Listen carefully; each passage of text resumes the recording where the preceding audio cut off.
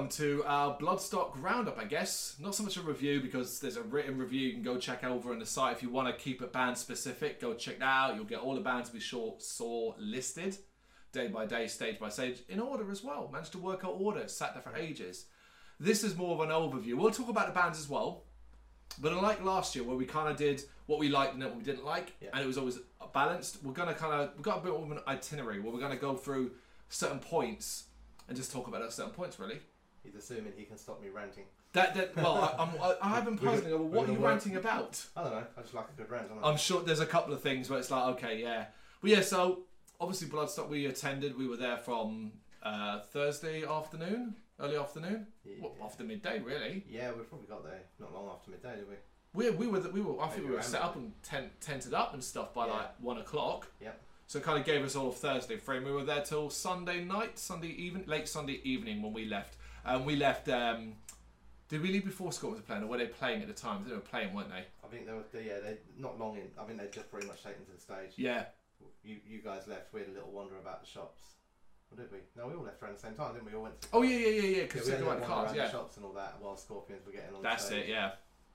So we did quite a bit, and you know, originally I was like, man, I didn't think I saw enough bands over the weekend because of press commitments and interviews and stuff like that. When I was kind of like listing it, although there was a lot, I was like, oh, I wish I'd seen that, and I wish I'd planned things out a little bit better. Yeah. What's call it? It still turned out right.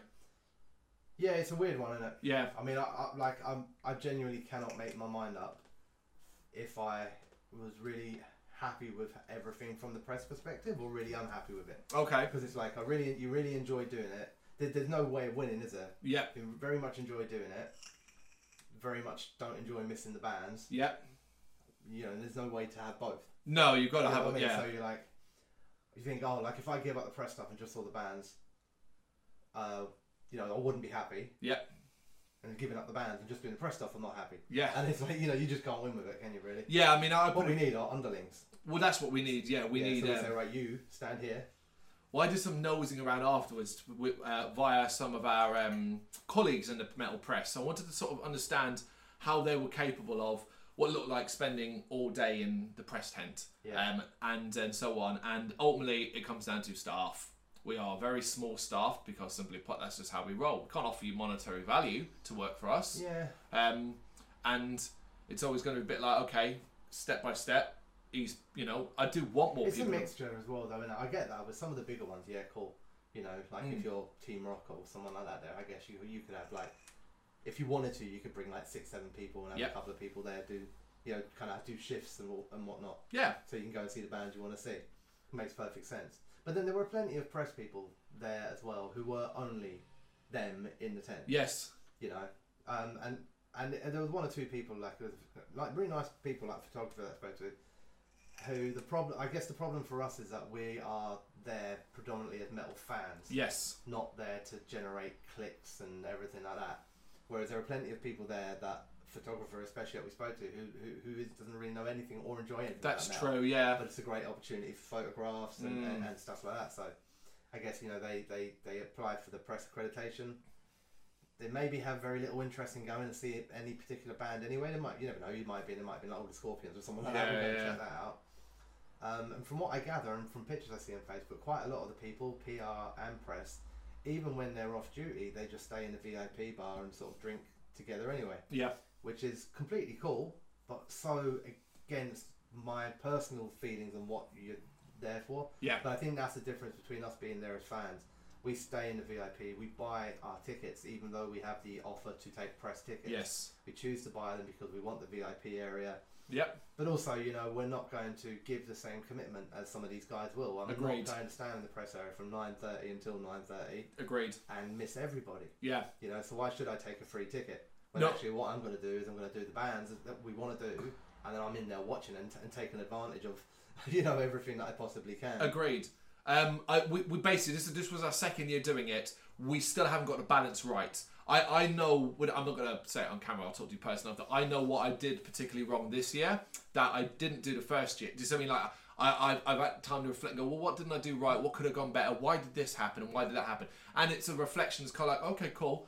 learn from it. Yeah. And like Brendan said, I absolutely love it. I love the press side of things. Even though I do find it sometimes very difficult. I'm not the most, although I talk a lot on this camera, I'm not the most easiest person when it comes to interviewing. And I rely heavily on the band giving me something back. That didn't happen always. There are a couple of interviews you can see on YouTube where you can clearly see the struggle and disconnect that exists. Yeah. You know? I mean, anyone, if you watch the YouTube videos, you'll be able to tell the difference in them by the length of them. Oh, well, that's obviously a major thing. Yeah, simply put. You do get that back and forth with a band, and they've got a story to tell, or they want to, they want to sell themselves a bit. Then you'll see the videos are 10 to 15 minutes long. Yeah, I was when you're getting your one-word answers, or a little bit. It's not disinterested, but maybe a little bit nervous, or people that don't really know how to portray themselves on camera. Then the right thing to do is what you do, which is to say, all right, there's no point in me dragging this out. Yep. We've got 4 or 5 minutes worth of information and chat there, so let's knock it on the head. That's exactly when I was editing, I'd get to one that I knew that I wasn't particularly happy with. The editing process, but I'll be very fucking quick. I normally watch my entire thing back as I'm editing it. With those ones, I was like, nope, I know where to cut it at the start, put the things together, cut it at the end, put our bits into it. That's it. Whereas other ones like, the Evil Scarecrows, the Sabatons, the Lockhorn, stuff like that, the ones that I really enjoyed, when I look back and reflect and I'm watching them and I was going, that was cool and that was fun, and stuff like that. It's not a knock on any particular band. It's not like we're not saying this because it's not, suddenly you're like, okay, you play locally, particularly New Blood bands, you play locally, you don't get press. You might get the odd mention in a local newsletter or news zine or something like that, and suddenly you're at Bloodstock and you're being lined up in front of cameras after camera after camera. I mean, this isn't like to, I'll never point out any individual or an agent or a press people or anything like that, because I don't think there is an individual. I think everyone does their best for metal that are there. So, enough respect to all the people that are there working it. But it does grate on me a little bit when I watch the way that some of the smaller bands especially are treated. It really irritates me. And I know why it happens, but, a little band that have to walk around begging somebody to give them an interview. Whereas it's almost sometimes it feels, and like you said about them being shepherded, right? You go over there and then you go over there and one of you only, the rest of you go out. Yeah. And it almost feels sometimes like it's been reversed. We as metal fans still, even with New Blood bands, we still feel a little bit like in awe of these are bands, these are music we listen to, bands that we think are cool. So we still, I guess, we don't see ourselves, and we're not, as like the celebrities in this matchup. Yeah. It's quite the opposite. Yeah. And maybe that's why I'm not saying that I would want it to change, because I don't think I would ever want that to change. But sometimes when I watch other people, maybe they've been more experienced or they're more confident or they've been doing it for a longer time, and it almost feels like the bands are the less important factor, and it's the press people who are saying, yeah, we will interview you, no, we won't interview you. Yep.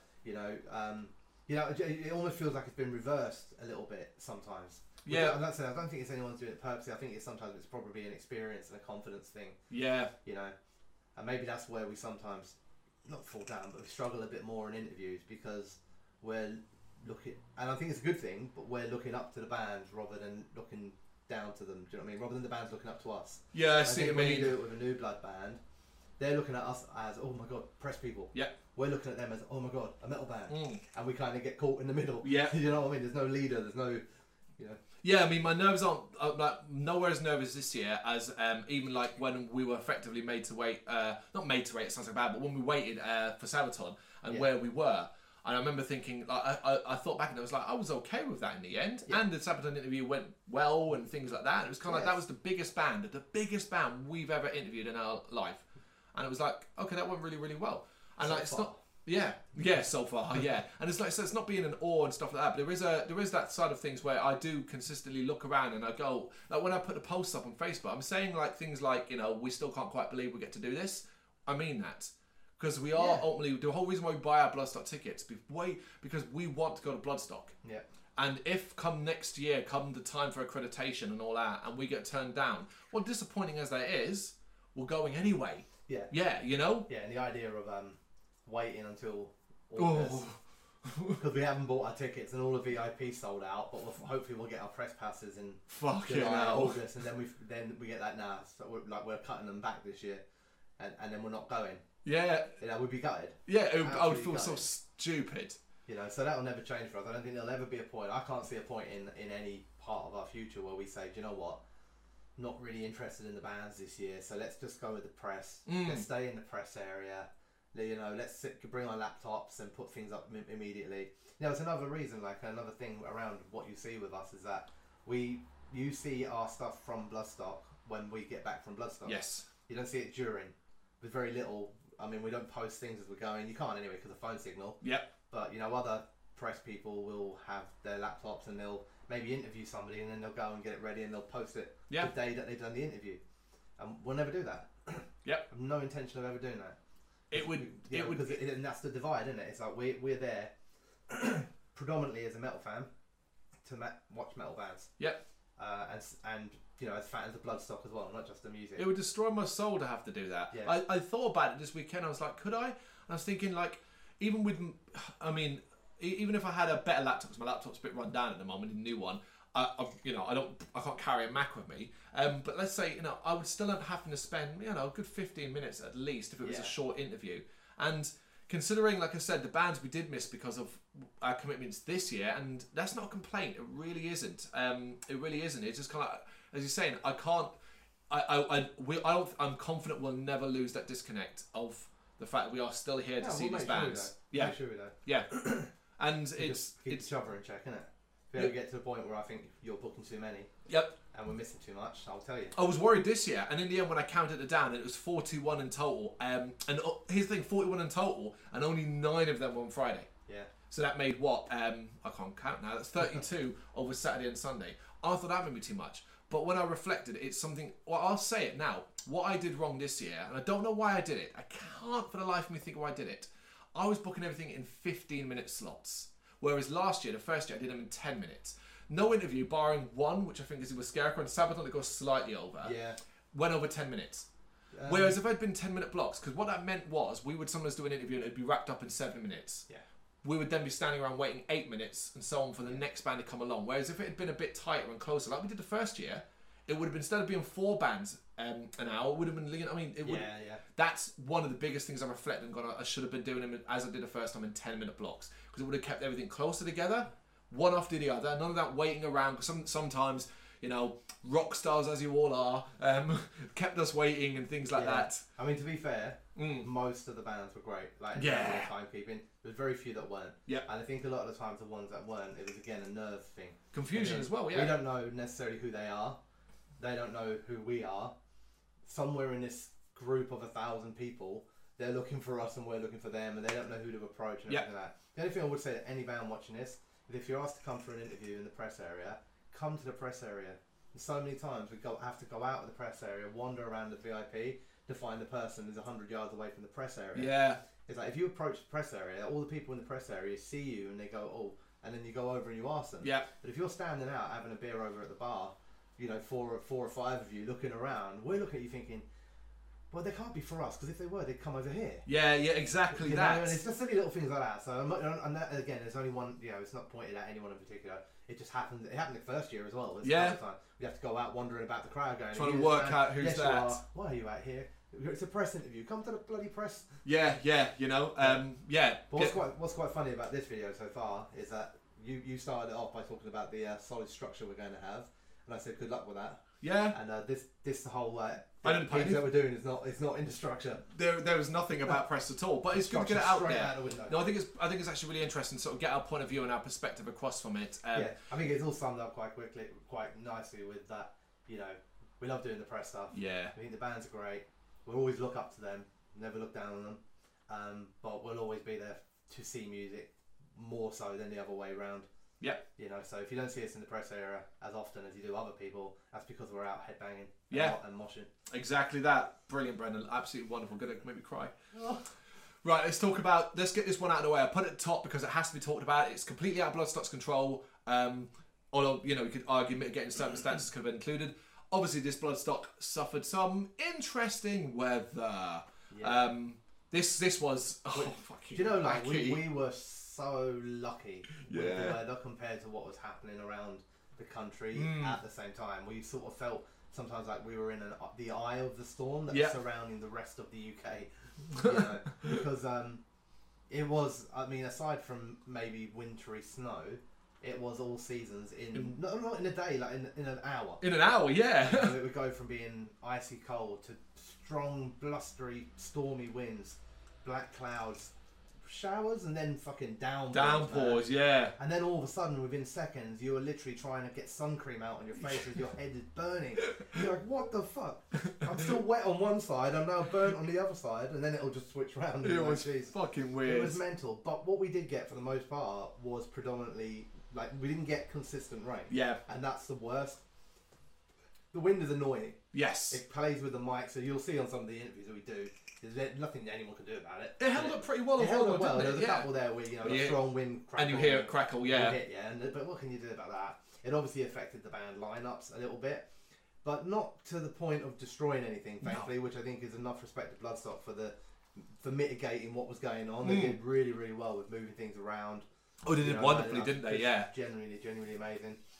The only thing, and it's always the thing that like gets to me, and again, but this is the weird thing with the weather. So it's the effects of the weather. It's not the weather. I don't mind being rained on. I think we spoke about it in the pre-Bloodstock stuff. Yeah. I got no issue with being rained on. I can put a fucking poncho on or whatever and live with it. What I hate is the effects of it. Yeah. The effect it has on the muddy floor. The effects it has on the ice rinks towards the urinals. Yeah. You know, toilets yep. suddenly go from being relatively clean for most of the weekend to being like, is that shit or is that mud? Yeah, you just scared to touch anything. And it's that which doesn't, you know, it doesn't ruin a weekend, but it's the bit that frustrates a little bit. And it is a bit that I sometimes think with Bloodstock they could maybe do a bit better with, because this year what they did fantastically, which was a huge improvement on the previous year, was bringing a digger full of, I think it was wood chips, and put it down over the entrance between the sort of Serpent's Lair. And the campsites. Yeah. Now the previous year they got quite a lot of negative comments on that, especially from wheelchair users and people like that, saying that we cannot get through this thick sludge of mud. Yeah. And I think it's fantastic that they obviously listened to that and they did something about it this year. However, if you can do that in one spot, there's nothing to stop you doing that in a few other key areas. And some key areas genuinely are when people need to go for a piss. Yeah.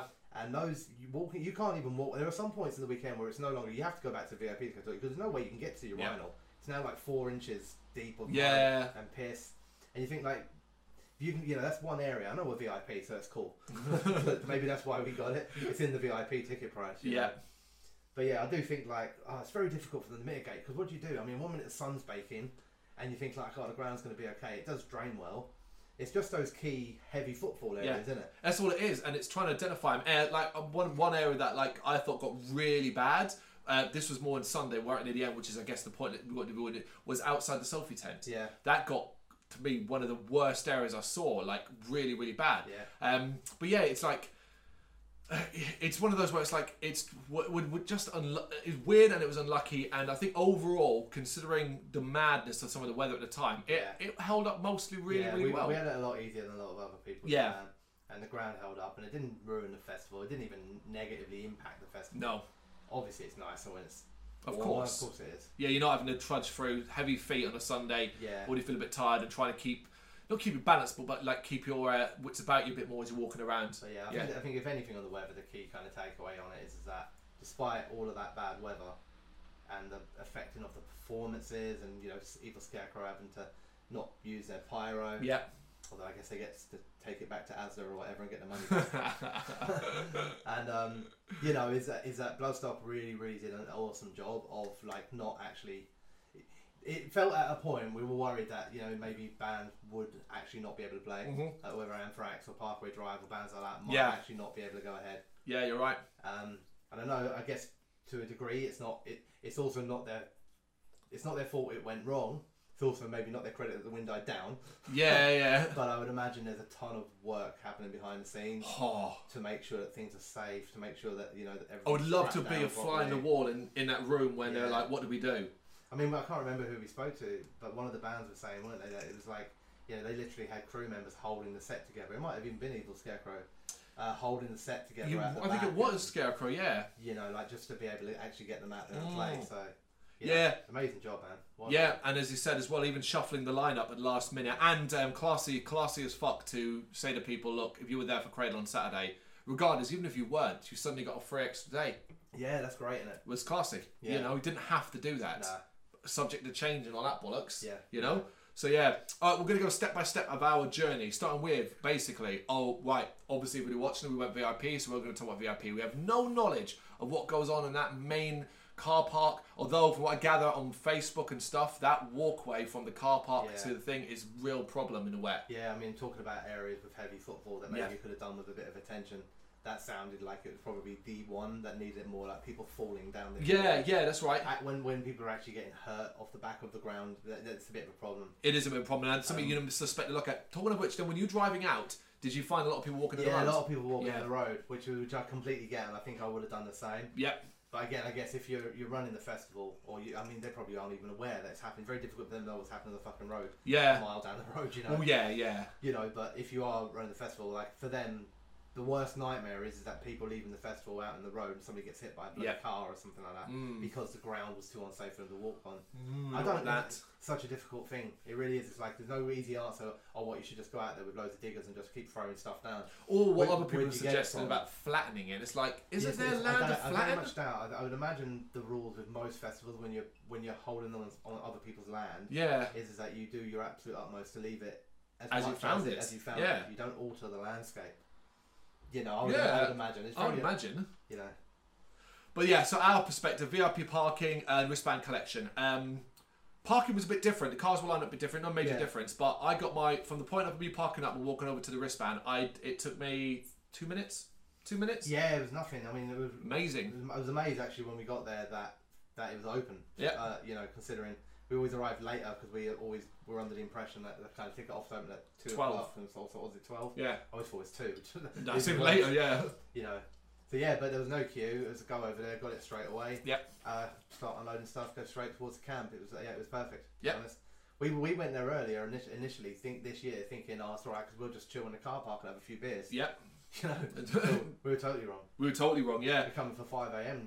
next year. Yeah. Because then straight away we were over to the campsite. Yeah. It was nice to get there with a fair bit more room, particularly as we had a bigger crowd this time around as well. Yeah. Camping, I got no complaints. No. Not like it's the same size, same layout, same structure. There's no complaints at all. I mean, the only complaints would be internal ones, wouldn't we? We didn't do the greatest job of laying out our tents. Oh god, no, we didn't. Yeah, we didn't want to leave a lot of space. We didn't want to take up a lot of space. Yeah. But we had one tent in particular that was brought along, which came in handy in the end. Yep. Especially for like an extra body in that. But it was much bigger than we were expecting when we started laying them out. Yeah. So what we ended up with was this kind of like crystal maze sort of section in the middle where to get in and out you had to navigate kind of like guide. It was a bit like that. Like Neo out of the Matrix trying to get through them all. And it was like we haven't actually left ourselves an entrance in or out of this. No. And then obviously because we set ourselves quite far back, we didn't then have a clear walkway from us to the walkway. So once you got through our guide ropes, you then had to navigate yourself through everybody else. Everybody else's. I think we were in a great place. It was the right place and all that. Don't get me wrong. But it's like, it's not a Bloodstock thing. It's just our own organisational skills. That's that to us. Yeah, knowing actually, do you know what? This isn't going to work. We need to move one of these tents back. Yeah. Facilities, toilets and showers. I got no issue with the showers. Showers were the same amount as always. Golden. I think the longest I queued for maybe was 10 minutes on a Sunday morning. I mean, I'm generally an early riser. Yeah, so you're in there right away. I'm sure other people are up before me because people are like that, but I walked along the back way and I would just go into the first block of showers there. There was never anyone waiting. Yep. Never looked like there was anyone in them. Yep. And I guess the good thing about being that early riser is I tend to get in there and it's all spotless. Yeah, you get a nice clean one as well. Generally before they lock them up at night and that, they clean them, lock them up, and then I get in there. Of course they do. Yeah, so you get the first sort of freshness as much as you can. Yeah, so I didn't tend to queue for much. Definitely not the showers anyway. And they were fine. Hot water. Bit of a blast of cold in the morning that fucking gets you. Oh really? Okay. The very first one, I think again, it's probably because it's the first time it's being used for like 12 hours. And I was aware of it, so it was like, when you're going to hit the button and then dash back. Yeah. I didn't get back anywhere near fast enough, and it's got freezing cold water. Oh, lovely. Wake you up even more. Proper awake. Toilets. I have a complaint. I don't have many complaints. The only thing, I just VIP only. I feel like there aren't enough of them still. I mean, I feel like not dramatically, but they often, or maybe if I'm reading into this wrong, don't tell me. I always feel like I'm reading that they sell out the VIP, but they also increase the VIP. No, they haven't increased it in 2 years. But the toilet blocks, and the problem for me, and it might be the same as yours, is that it's not necessarily right or wrong or anything like that, but there's a high percentage of males. Yep. to females. I would argue that's probably... but there is not a high percentage of male toilets available. It was half and half, yeah. You know, so you kind of, I don't know, there are a few times in the morning or whatever where you're kind of queuing up in 10, 12 deep. And it's great for the ladies, don't get me wrong, but there's no queue and they seem to have open cubicles and we're not allowed to go in them. Yep. But there's, like, you know, 40 people deep waiting to get to the toilet. Mm-hmm. So that annoys me a little bit. It's like, well, I don't know, modern people, aren't we? Just make them fucking gender neutral. It's just a locked door, isn't it? Good argument. It's just a locked door. It's a locked cubicle. Because what my issue with it was this year, and I don't know why they did this. The toilets were actually different, and what was different was there were no urinals. Previously, there had been bank of cubicles, another sort of bank of half cubicles with half urinals. There were no urinals. There was urinals. Where? In the block on the right, it had 2 cubicles on each side, and in the middle there was a square which had 4 urinals. No way. Yeah. Really? Yeah. I never fucking saw that. Yeah. That's crazy. And I mean, I used it quite a lot. Oh. And you should see the frustration on people in the morning because people queue and they don't know if they can go in there. And at one point, I remember I was going into the urinal and then a guy behind me was like, "Oh, the urinal's free," and I said, "Yeah." And then another guy in front started shouting at him, going, "Well, you should fucking queue like everybody else." Oh, for goodness' sake! And it's sake. like, "Yeah, you wait for the urinal, no." And then it started getting like angsty because people were starting to get frustrated. Yeah. Waiting for such a long time. Yeah, because we've said it in the pre-thing as well. It's the old thing with the blokes, you know, 20-minute shit and stuff like that. I didn't know about the urinals, but regardless, then I do think we need a block that's just urinals. Oh yeah, don't get me wrong, it's 4 urinals, and the way that they were laid out, really you could only use 2. Because if a guy was at that one, every guy was there. It's gonna unless you was gonna like kind of lean on him and go from behind and be like just sway your hips to the left a bit, mate. Yeah. You know, you was basically pissing on his lap.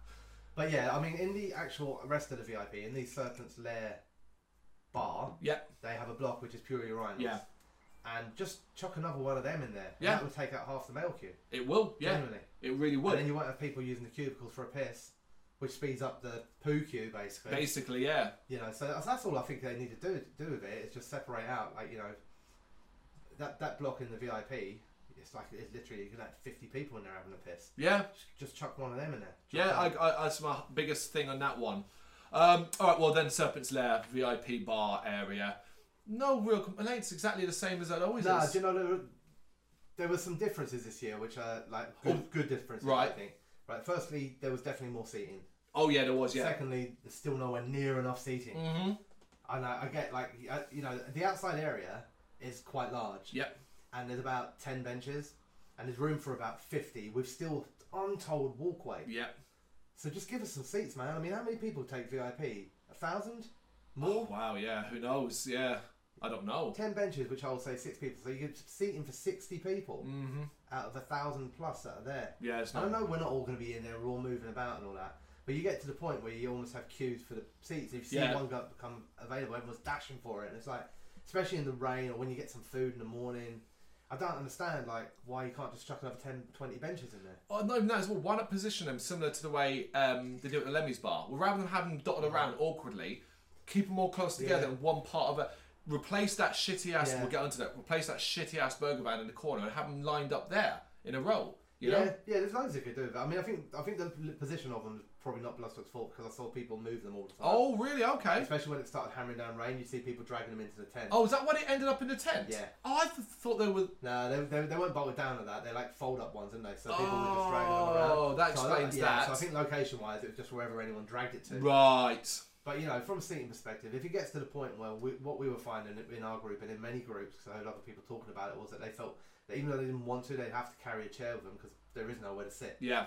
And if there's a nice sunny Bloodstock, it's cool because people just chill on the grass. So there was no chilling there. There was none of that. Yeah. All right, main arena, facilities in the main arena, toilets and all that. Same old, isn't it? It's cubicles. Yeah. Is what it is. It is what it is. There's no complaints about it. Yeah. There's plenty of toilets. Plenty of them, yeah. So we talked about the ground, but you know, again, no one's being held accountable for that. It is what it is. Yeah. Literally. There's loads of them. You know, I never really. I think last year I did, but this year I never really felt like I had to queue for the urinals or anything like that too dramatically. Yeah. 1 or 2 times where there might have been 1 or 2 people in front of me. But even then, it was quick turnarounds. I think there might have been more toilets this year as well because I'm trying to remember. Sorry, more portaloos. I was thinking when we were there that we didn't have that bank in the middle. So like it was all down the sides and the urinals were down the ends. and then this year there was a bank in the middle. Oh, as what, by well. Sophie? Yeah. Okay. But maybe it was there before, but I couldn't remember it. I'm not The too only reason sure. it stuck in my mind is because whenever you went to go for a piss, you had to walk like down the line of the toilets, where everyone was queuing to get in there, and the door would be opening and people would be dashing for it, and you're like trying to get out. Yeah. Fucking hell. The fairground rides. Oh, for fuck's sake! Can we just please get rid of fairground rides at festivals? Fools. Either that or just make a fairground nearby. If people really want to go on a goddamn waltz or whatever. And I get it, for some people they're fun and all that, and I'm not a killjoy, have your fun, whatever. To me the issue is, the music fucking blares out, repeats the same shit. I swear to God, if I have to hear Guns N' Roses one more time at Bloodstock over and over again, and it's not even that whole area, it's no fun to be around. I hate them. I've got no problem with them. I agree with the music thing. I mean, I'm not a fan of them, like, especially not the ones that are there. I've got no intention, even if there were like some really cool rides there, I wouldn't be going on because that's just not what I'm there for. Yeah. I agree with you about the music. It gets very annoying. Yes. I think it'd be great if Bloodstock just said to them, like, look, when you come in, here's a 10-track CD that you have to play. Yeah. This is what you must play. Play this. Stop playing that. But generally, if people enjoy them, they enjoy them.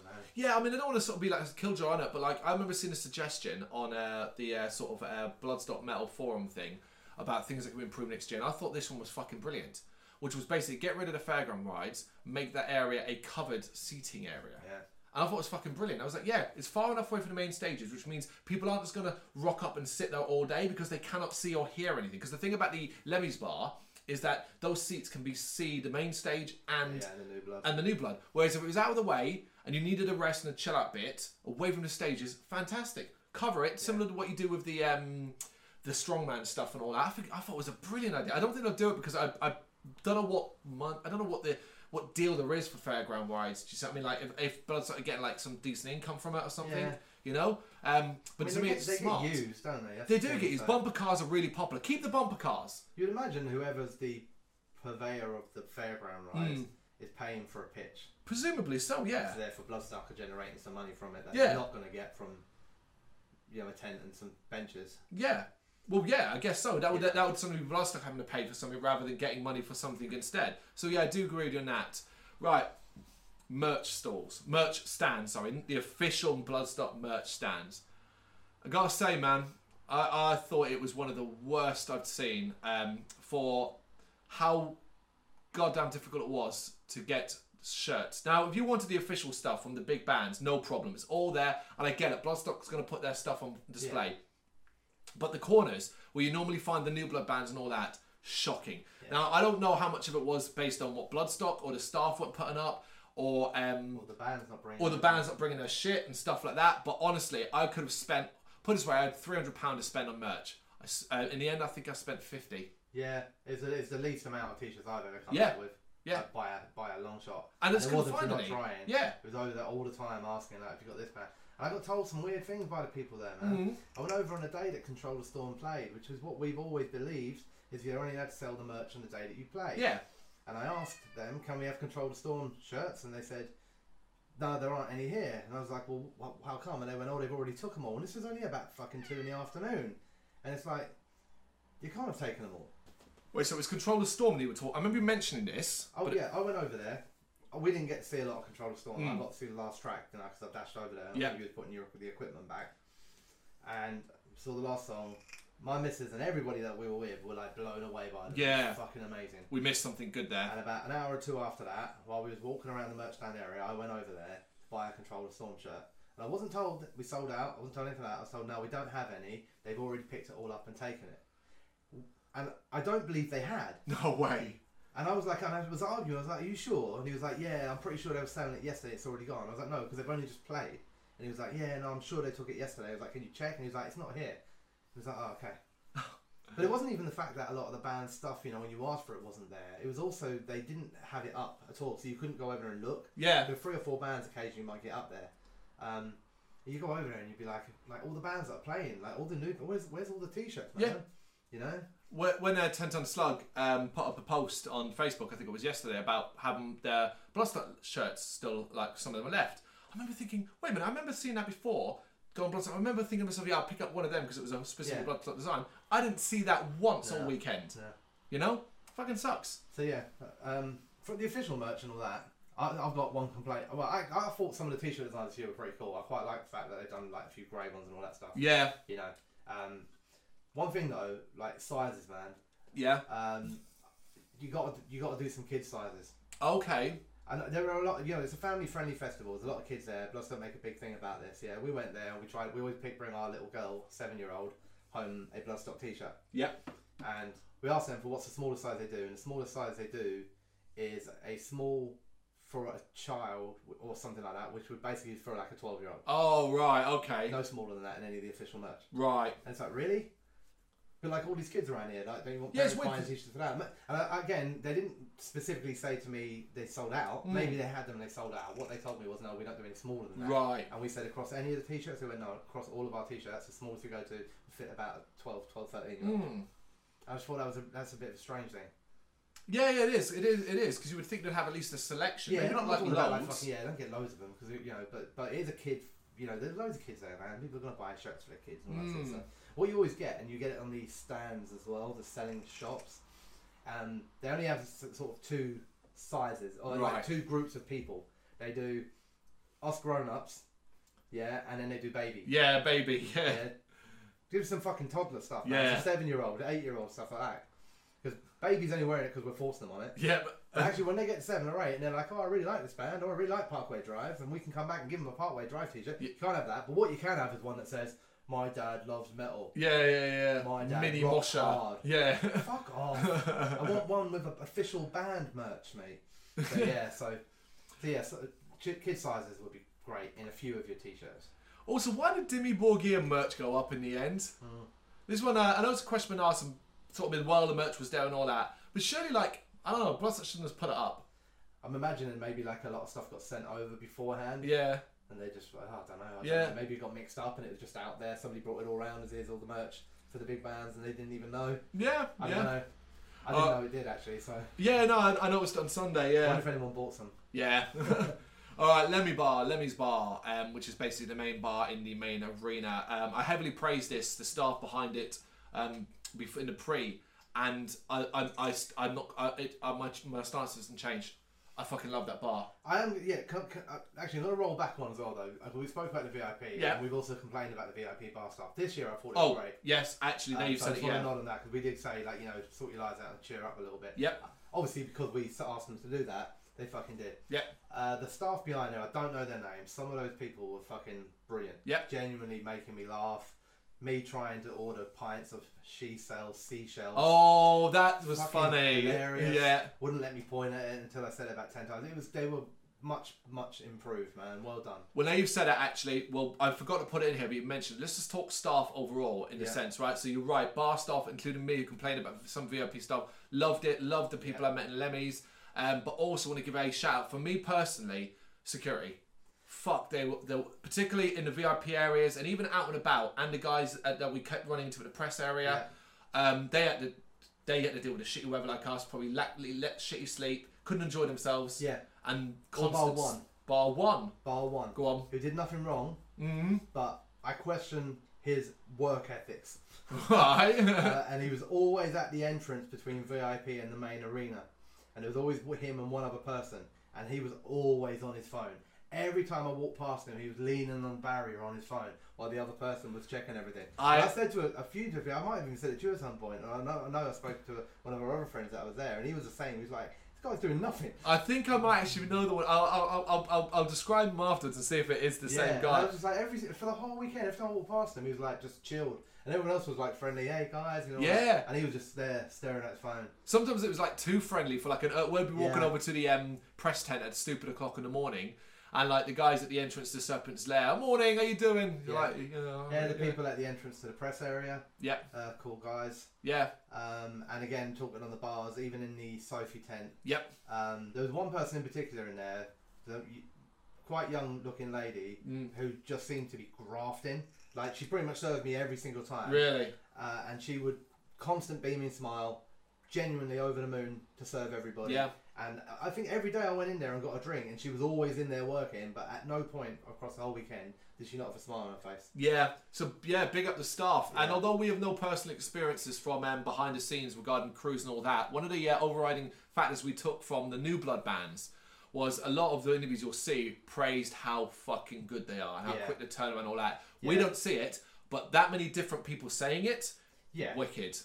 We also, I think a few of them also mentioned a thing that I've seen the New Blood staff mention on Facebook before, which is apparently they were well fed with biscuits. Oh, I like a biscuit. Bring a biscuit; they'll do anything for you. Brilliant. Or a packet. I suppose, not a biscuit. But. So I think like staffing wise and the security and the bar staff and all that, they did wicked. Particularly even on a Sunday when people would have been a lot more miserable. Every point of it, I can't think of even crossing back to the car for a bit. Yeah. The poor bugger's sitting out of the road every morning without fail. Morning. Oh, you had that funny story though. Repeat that story. Oh, but there was one guy that was I think he was trying to. There was a male and a female, and I think he was trying to be all like show how metal he was to the female, and he was telling her all about the bands. Yeah. And then he was like, big band today you might like Parkway Drive, and she was like, oh really? It was really cute, quite romantic. Yeah. And then he went, oh yeah, big American band.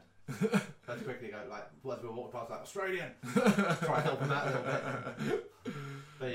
But yeah, like every single entrance exit, wherever he ran into anybody, he was smart. In the morning, and I'd walk up to the toilet or I'd walk up to get coffee or anything like that, and you'd always see the security who kind of cut through the VIP, get into their positions. Oh, yeah. And even there in the morning, as you walk past them, they're all like, morning. Yeah. It's genuinely brightens your day. Yeah, I think they've nailed the people they had this year. Yeah, fantastic, man. Yeah. Showsec, I think this Showsec, yeah.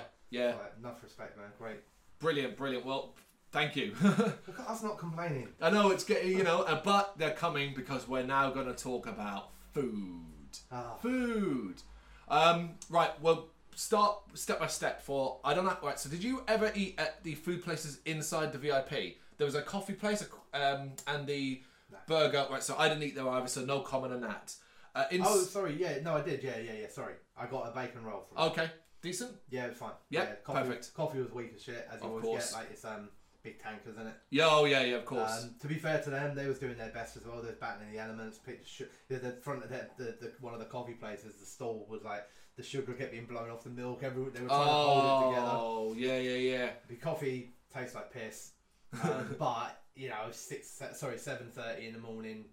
You're just going to have one. It's just nice to have a coffee. Drink. But yeah, the bacon rolls and all that was smashing. Probably overloaded them as well. Oh, really? It was great. It wasn't like one slice. Yeah. Here's one slice and a massive bap. Inside the VIP, there was the coffee place. I've forgotten the name. They're every fucking time. Monkshood. I mean. Anyway, Monk something. They're the regular guys. They've been there as long as I've been going to Bloodstock, which is 6 years now. Always really. They're like a professional coffee place. Yeah, I didn't. They take their time. But I didn't have any coffee from this year. Okay. But I did last year, and I know that they are decent coffee. Yeah.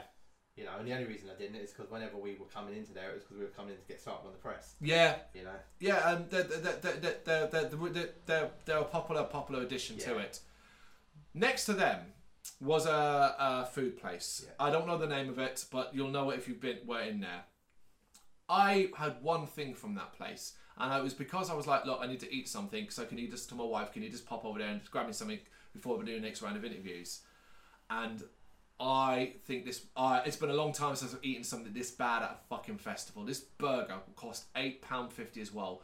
There's been a big conversation. We'll maybe get to the end about pricing anyway. £8.50 for this greasy, undercooked, fucking horrid burger that I had like 3 or 4 mouthfuls on. Was like, nope, I cannot eat this. I'm chucking it in a fucking bin. Furious. I was actually really annoyed about it because it was like that's not Bloodstock. That felt like I transported back to 2009 at bloody Download, where like you expected shitty burgers and were just grateful that you had anything to eat. It's like an industrial estate sort of burger, isn't it? But at a festival price. Oh yeah, that's the biggest thing. You chuck me a greasy burger like that for £3. It is what it is. It's on me. Yeah. You pay £8.50 for it. You're not expecting fucking like the Ritz, but you want your meat cooked. Yeah.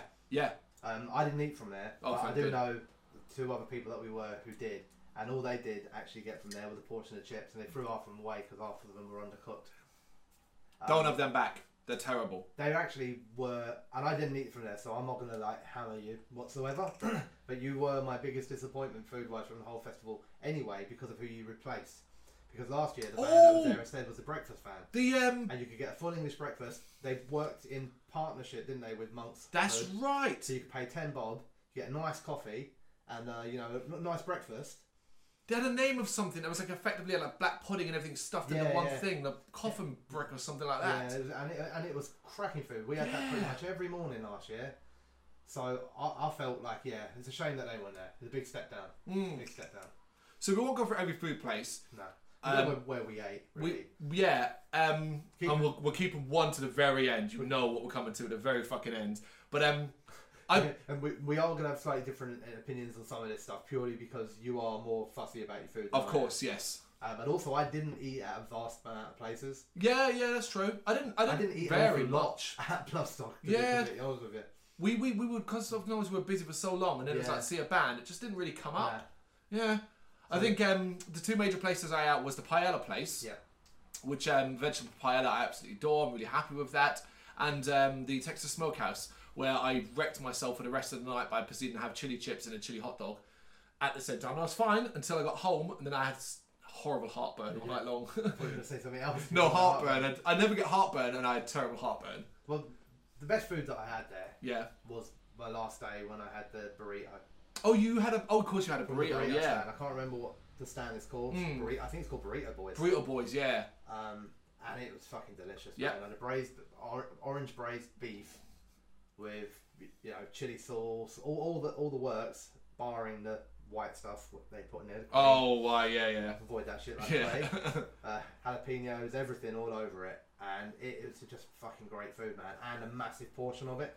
You know, I think it was like £8 or something like that, or £9.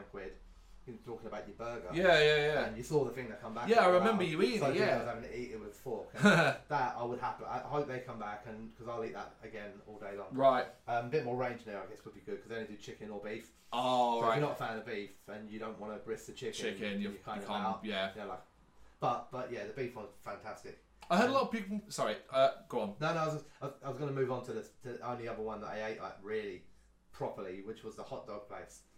Again, I don't know the name of it. It was like a massive foot long. This is the one near the main main stage, wasn't it? Opposite. I think I know the one you're about. Yeah, I think it's behind the sound sort of area. But again, it was good. Very, very good. Yeah, I don't know how much it was because my missus bought it. Well, okay. Covered in onions. And it was very, very nice. It's a hot dog. Yeah. Happy days. Talking of your missus, she ate at the pie place. She did. A few complaints about that. Not from her. Right, she was happy. Yeah. She had pies from there twice.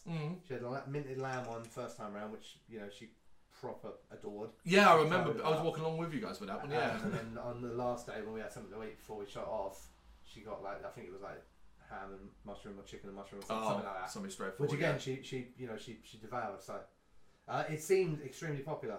I mean, in terms of a queue, it was only really the burrito, the pie. Over in that far corner, there was a pie place, a burrito place, ostrich burger, and something else. But I can't remember the something else, which had the biggest queue of all. Oh. Yeah, it was a massive queue. I can picture it, but other than that one, the pie place, like, they were quick and all that. Don't get me wrong, but every time she went there was a massive queue. Right. So they might. Oh, it's the Yorkshire pudding place. Oh, of course it is. Yeah. That was. I didn't have it because I looked at when I went over there. Right. Here's how fussy I am about food. I walked over there planning to get a pie. I looked at the queue, so I went, I'm going to get Yorkshire pudding. And I looked at the queue. The Burrito Boys queue was a lot shorter.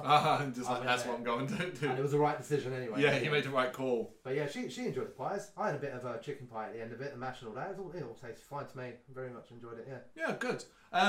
Ultimately, though, we're going to come down to this, and it was talked quite heavily about it, but he's got experience now as well. First off, I cannot fucking believe, not only was there one Easy Cheesies, not only was there two Easy Cheesies, there were fucking three Easy. How much were they struggling to get people to pitch up that they felt the need to have three Easy Cheesies? I couldn't believe it. The quality of the choice of food I felt was lacking this year. There was a couple of major things missing. Hippie Chippy was missing. Yeah. We're really missing that nice coffee place inside. There was Mr. T's. Mr. T's. But I'm not big on tea, so and all that. Like even if I do, it's literally like if I have a cup of tea, I want it black and strong. It was a nice morning thing, wasn't it? Because it was toasties as well. Yeah, that's really missing. Nice stodgy cheese and ham toasty or whatever. Yep. But Easy cheesy fucking infuriated me, and then you went and bought some. Yeah, I did buy some. To be fair, their chips are actually nice. Their curly fries are really nice. Yep. There's no problem with the actual food they cook. Your problem with them is the cheese. Yes. Which is kind of their selling point, so that's a fair problem to have. Yeah, easy cheesy, yeah. Easy chips, I don't mind it, the liquid cheese stuff. I said to you at some point while eating it, was like, I'll eat it and it's fine, but you never go back. No. You never go, oh, that was fucking cracking. I'm gonna go back there tomorrow. You go, right, I've had it now. That's done. My problem with them was that the guy they obviously, I don't know how much cheese. Maybe they get paid based on the ladles of cheese they give out. Right. Because I went up to him and I was like, so much. Just put a little bit of cheese on there. Not much. Not much of it. And I thought that'd be alright. I'll have the chips and then I'll have a little bit of cheese. Yeah. And he ladled one on there and I was like, it was so much. I was like, no more than that. And he ladled again and I was like, dude, stop. And he was like, oh, okay. Like that. And it was swimming in it. And I was like, what the fuck? So he's probably like, yeah, I don't know, you get like £1 per ladle to give away or something like that, man. But yeah, 3 is three excessive. Of them was too much. And, there's nothing like, it's not like one stand's doing burgers and hot dogs and one stand's doing chips and other things. They're all just doing the same thing.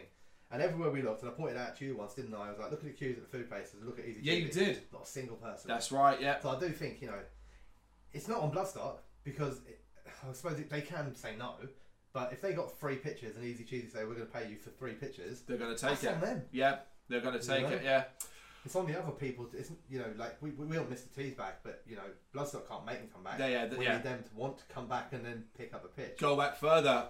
We want Deli Cake back, but obviously she's now retired, and we're not going to get that. So do you know what I mean? You might want it.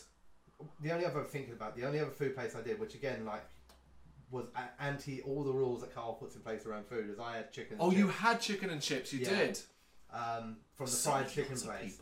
So risky, mate. I like to live life on the edge. Yeah, I mean... And to be fair, 2 points of it. One positive, one negative. Positive, it was very well cooked. Good. Very, very well cooked chicken. And I'm not an idiot and I'm just going to eat chicken. I pull it apart. Oh, yeah, If I open this thing up and I see and a feather comes out. So I tend to open it up and that's well cooked, I'll eat that. There ain't no KFC in terms of whatever their fucking secret ingredient is. Okay. I'm pretty sure I know what your secret ingredient is. I'm pretty sure it's grease. Okay. Because as much as I did enjoy it, greasy kind of chicken is nice occasionally, don't get me wrong. But it was it was dodgy with grease, with no real kind of spice or any kick or any of that. It was just kind of pulling it apart, and if you squeezed it, it would it's so horrible. So yeah, it wasn't great chicken, but it was cooked well, which was good.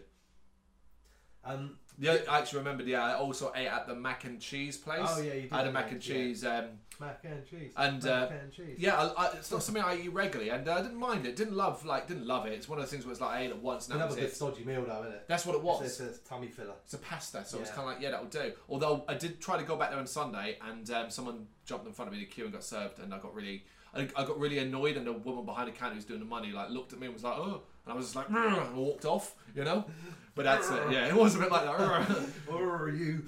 Right. So the only other thing though, which isn't a food place, but is a shop. Well, yeah, shops was going to be next. You are going to do it. Yeah, we're going to talk about shops. Oh yeah, look, it's on the itinerary. It is on the itinerary. Yeah, shops. So I'll do an overall thing first. Yeah. With a statement. Yeah. I think the shops at Bloodstock need a refresh. Fuck yeah. Yeah.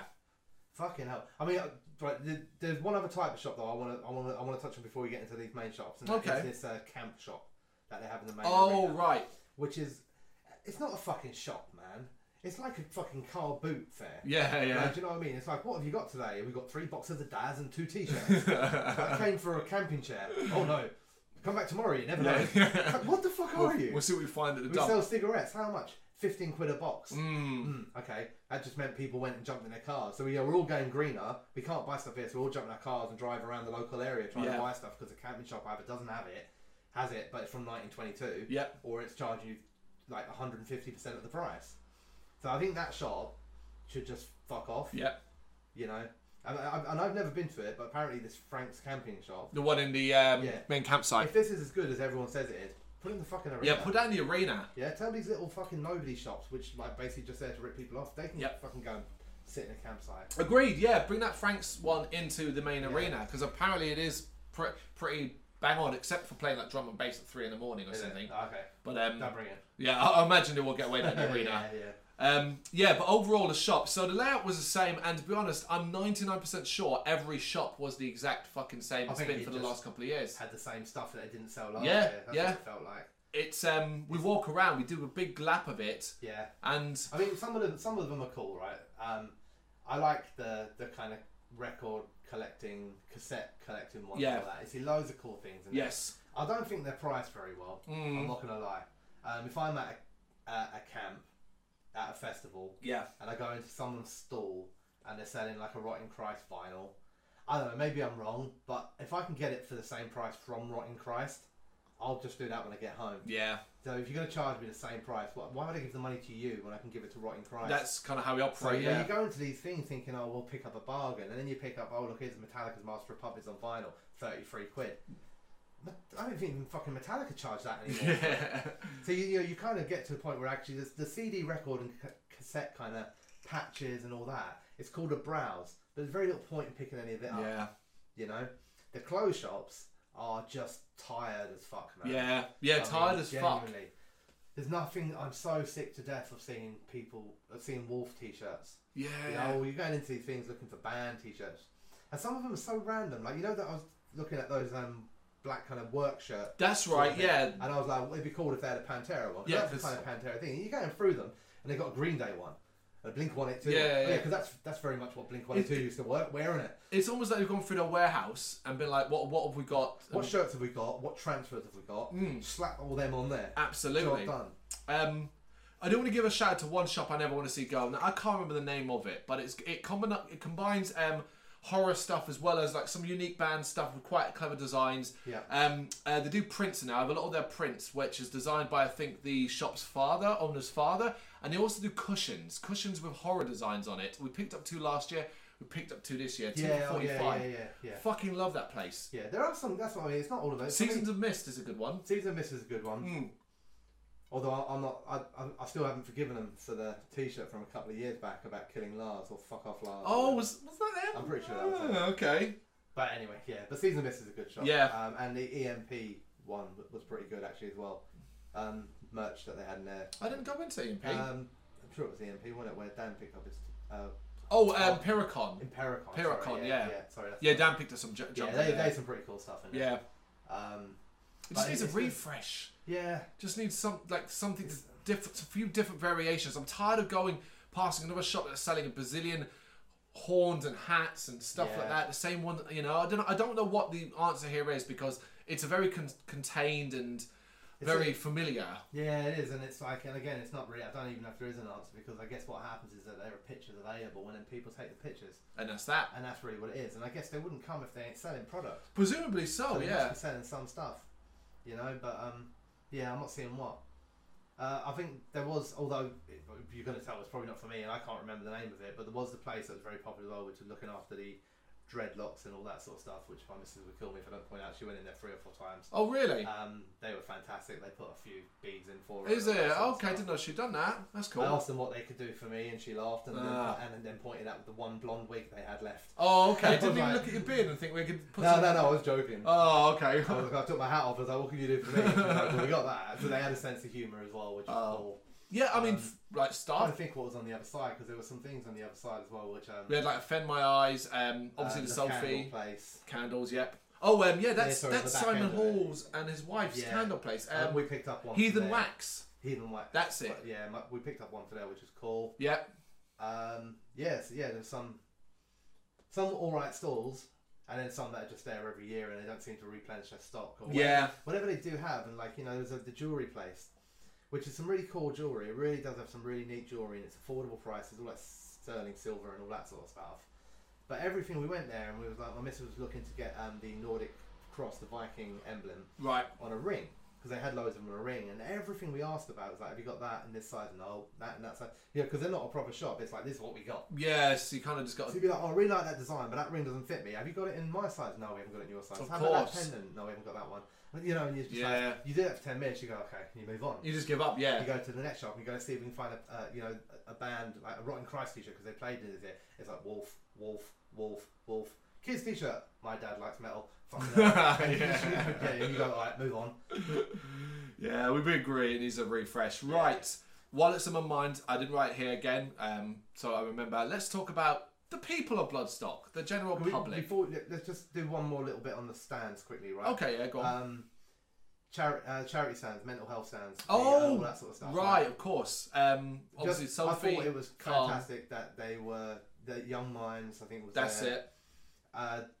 There was a real strong representation of them, and it was really cool to be able to walk around. And almost in every corner of the arena, there was this place that people go for help. So only a little bit on it. I just think that's cool. Yeah. You know, it wasn't just like, oh, you know, there's a tent over there somewhere over the back. It's true. They seemed to be dotted around absolutely everywhere. Yeah.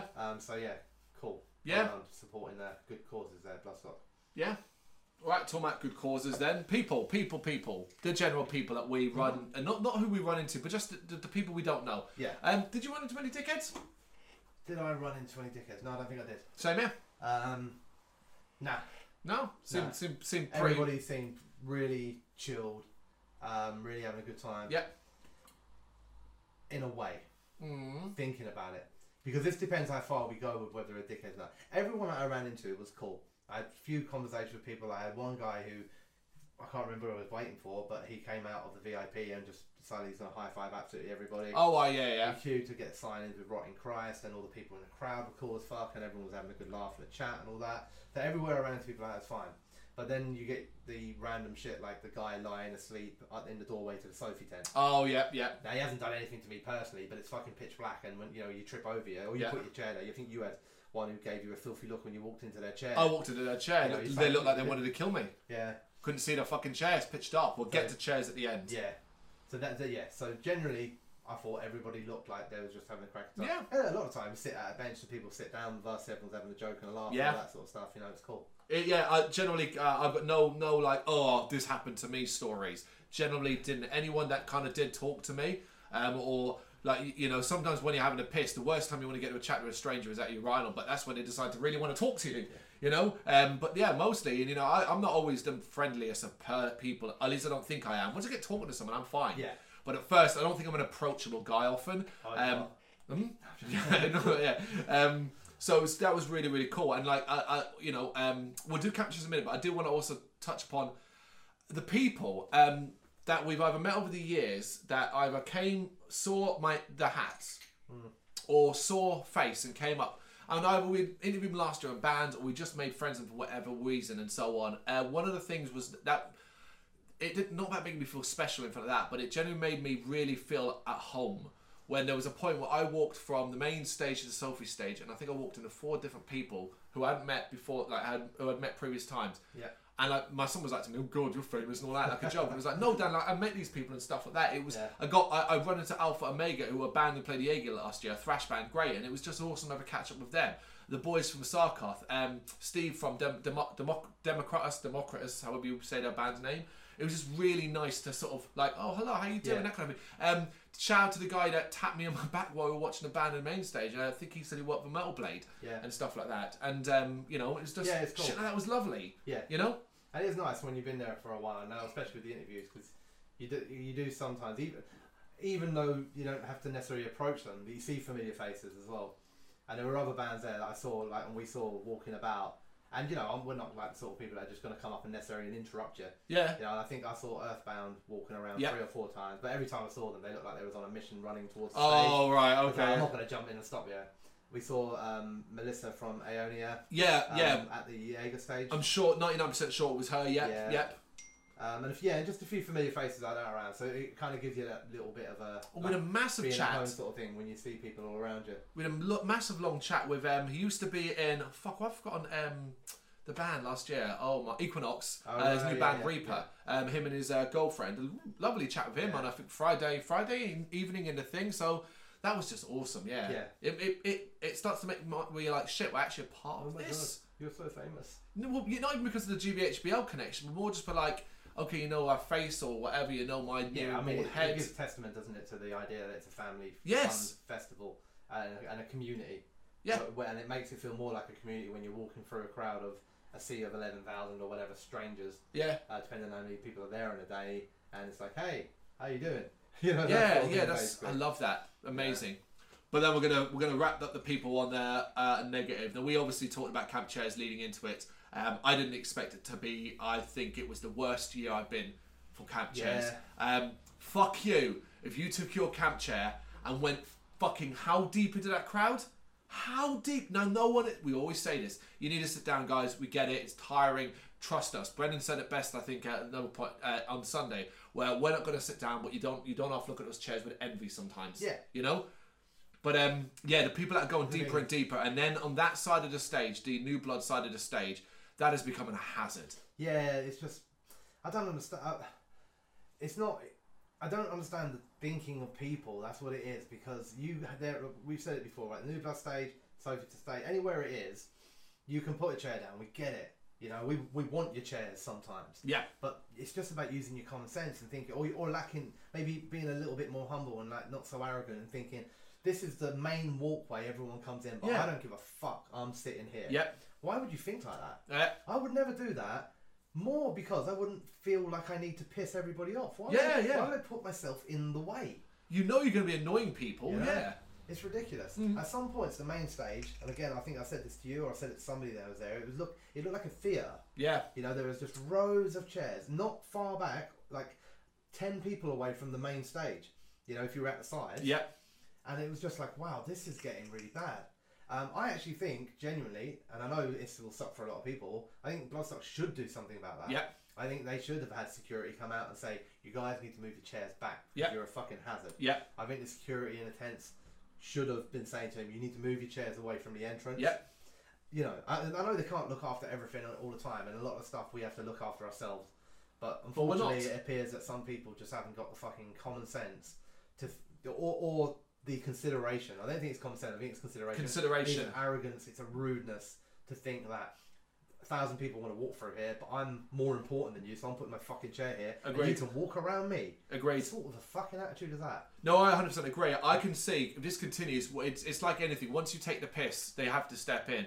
I think they have to step in. They've always had a sort of general rule, which is, don't put your captain chair past the sound desk and stuff like that. They're gonna have to start implementing this if this continues. They've got to do something, because what will happen is if they continue what it's starting to do, and what it will do is it will generate bad blood between the people that are there, because it will just take somebody to walk into a chair and for him to say to the wrong person like, "Oh, you banged into my chair," and for him to go, "Why you put your fucking chair there?" and off it to goes. Have your proper kick off at Bloodstock. Yeah. And then security are breaking up fights. Yeah. And as that grows, you know, because of stupid things like that, and you know, then try and sell you a tag of a family, kid-friendly festival. Yeah. So you've got to control what people are doing, because unfortunately people can't control themselves. That's it. You know, and like I said, we stand by what we're saying. We just sit back. Yeah. Sit back and don't do 10 long seating and arrangements and decide this is where I'm staying for the day. And also as well, try in the tents. Think about it. It's dark. There are bad people are moving around. It's small. That's what I knocked into a chair. It was in Selfies. And there were people lying on the floor in near darkness, and you're trying to just come on. You want to lie down in the sofa stand and have a little sleep? It's got sides. Yeah. Go to the fucking side. People go and lie down. Yeah. You know. Yeah. So it doesn't make a lot of sense to me. I find the whole thing. I find it frustrating. Massively baffling, I find it frustrating too. But I just find it baffling because it's trying to get an insight into a person's mind. It's not the fact that your chair's there, but it's what in your mind made you think it was all right to put it there. Yeah. You know, how does your mind work that you felt so little for everybody around you that you felt you had the right of way there? Yep. To just plot your chair there. I agree. I agree. Me coming and find where he sleeps and then putting my chair in his entrance to his tent. Yeah. No. You've all got to walk around me to get into your tent. That's right. Yeah. You wouldn't do that because it's rude. It is. Right, move on from that. I haven't got it here again, but it's in my mind.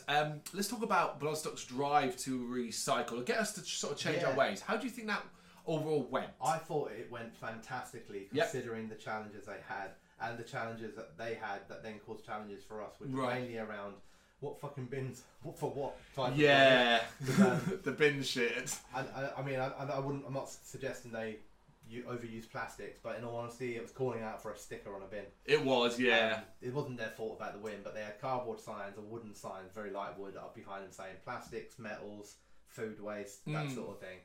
They were there for like less than the first day, I think, and then you come out and there was just a bank of 6 bins, and I was opening them to try and see what it was, but by then it was mixed. I did the same. I don't know where to put them anymore, so I would still put it in the bin, which is a fucking good step. That's the start. I thought the campsites were a lot cleaner. Yep. I thought the arena was mostly a lot cleaner. There were points where I thought like fucking hell. You know, like and I think this was like the point where it fell apart. Yeah. Was because of us again, us stupid humans. I think, Mm-hmm. and that is when they no longer had enough recyclable cups behind the tent. So now they were having to give, and they probably didn't have the time to keep filling your ones. Yep. So now they were giving you the plastic ones, and then you were just walking away with your recyclable one and the plastic one, right? So what people then started doing, I think it was on the Sunday I noticed it the most around the main arena, was then they would pour it into their proper cup, and then the plastic one was going on the floor. Right. Now all the while those plastic ones weren't being used, I didn't see them around anywhere. Right. You know, the floor wasn't clean, but it was cleanish. Yeah. It was in a good place. And then on the Sunday, you're going up there, you're giving them your cup and saying, "Can I have a pint of whatever?" And they weren't filling your cup. They were coming back with a pre-filled plastic cup saying, "There you go." Yeah. Now, I saw a lot of stuff, people giving them grief about not having enough, but that's wrong, right? Because there is a limited amount. You don't just buy 50,000 of them and keep giving them out, man. You don't. The point is that you get your cup and you go and go.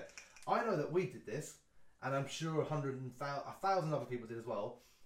There were plenty of times when I went up there and I forgot my cup. Yep. So I bought another one. That's what I did, yep. I think I came home with 9. I think we came on with quite a few too. Whereas the point between me and my wife, who are the only 2 out of our household that went, is that we're going to come back with 2. Yeah. And then there's 7 for other people. Yes. And that's on us. That's on us. And it's on everyone else that did it as well. And the amount of times I went up there thinking, "Oh, I forgot my fucking cup," or "I've left it in the tent," or "My missus has got it." Yeah. So I bought another one, I bought another one, I bought another one. Yeah. And guess what? They ran out. Shocking, right? You know? So yeah, I think that was on us. I did see 1 or 2 occasions, but these aren't like thousands of people. We were in the New Blood tent.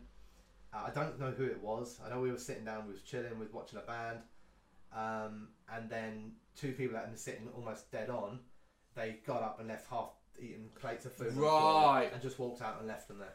And I just thought that, you know, that is the epitome of what people are trying to change. Yes. And that you think it's okay to do that. You're eating your food, you're walking out, man, and there's a bank of bins outside, so you could literally, as you walk out, pop it in the bin. Yeah. But you just left it on the floor for some dude to come and pick up for you. Yeah. You know, so there are still people that need to really sort their lives out. It was a good... Scumbags, really, to be honest with you. I find them despicable. I think if you can just literally get up and like treat it like that, it says a lot about you as a person. I really think it. Absolutely. You know, you're a filthy fucker. Basically, yeah, and I do think there were teething. Harsh, there were teething problems this year, but I think considering the challenge that was given, I think it went better than I could expect. I wasn't happy to see these banks of plastic cups being used to pour into our pint glasses behind it. I think that could be done because the whole thing is about speed. Yeah. But then I'm like, why couldn't there be jugs? And then the jug gets poured into one beer and stuff like that. You know? The problem is that nobody would be happy with that, because how long has your jug sat there for? But it's no, but you know what I mean? There'll always be a complaint about it. People want, when you're getting an ale out of a cask, people want it to be a freshly poured wine. When it comes to the ales, fair enough. But if you were asking for like, you know, an IPA or something, the tap stuff, that's you kind of know, because they're already lined up these fucking glasses anyway, so they're already sitting there.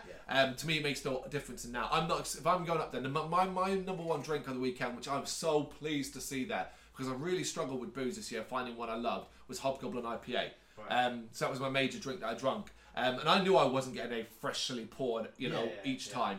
You live with it. It's a festival, you know. Yeah. No, I think, look, you know, it's the first year of this proper drive.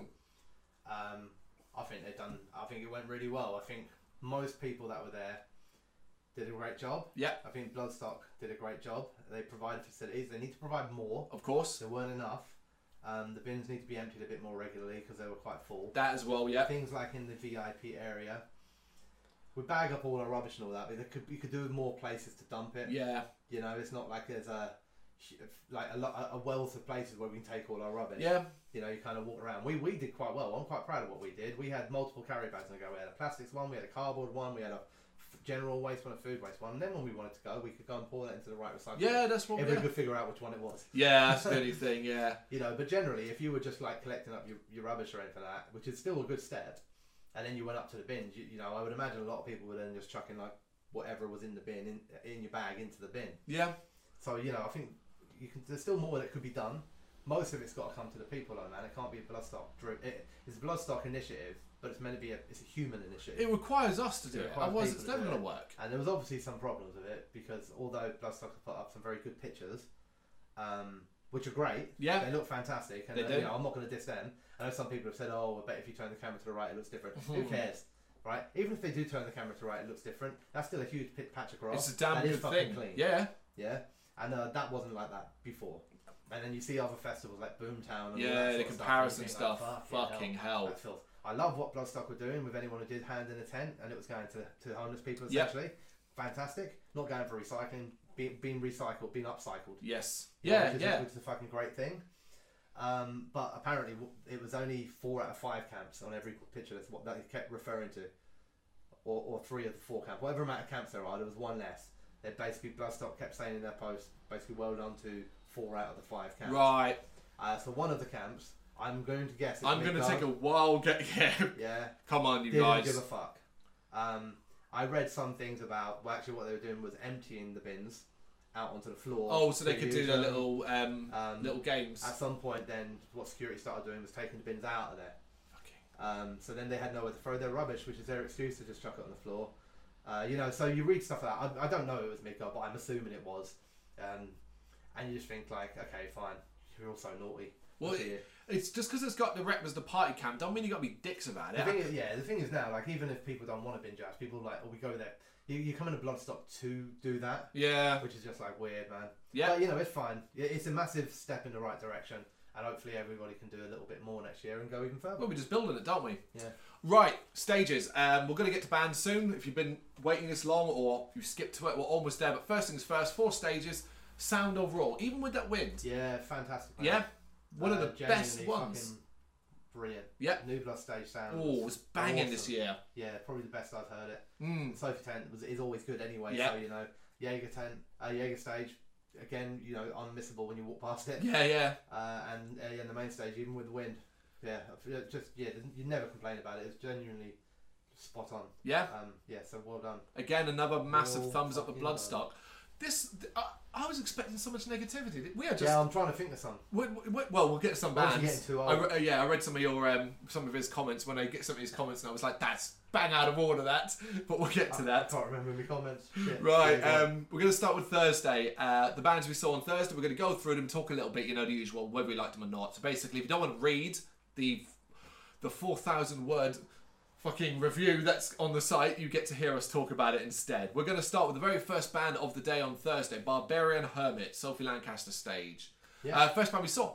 First band everyone who was there saw. Yeah. They were great. I love them, and I love them. I think they. We love them.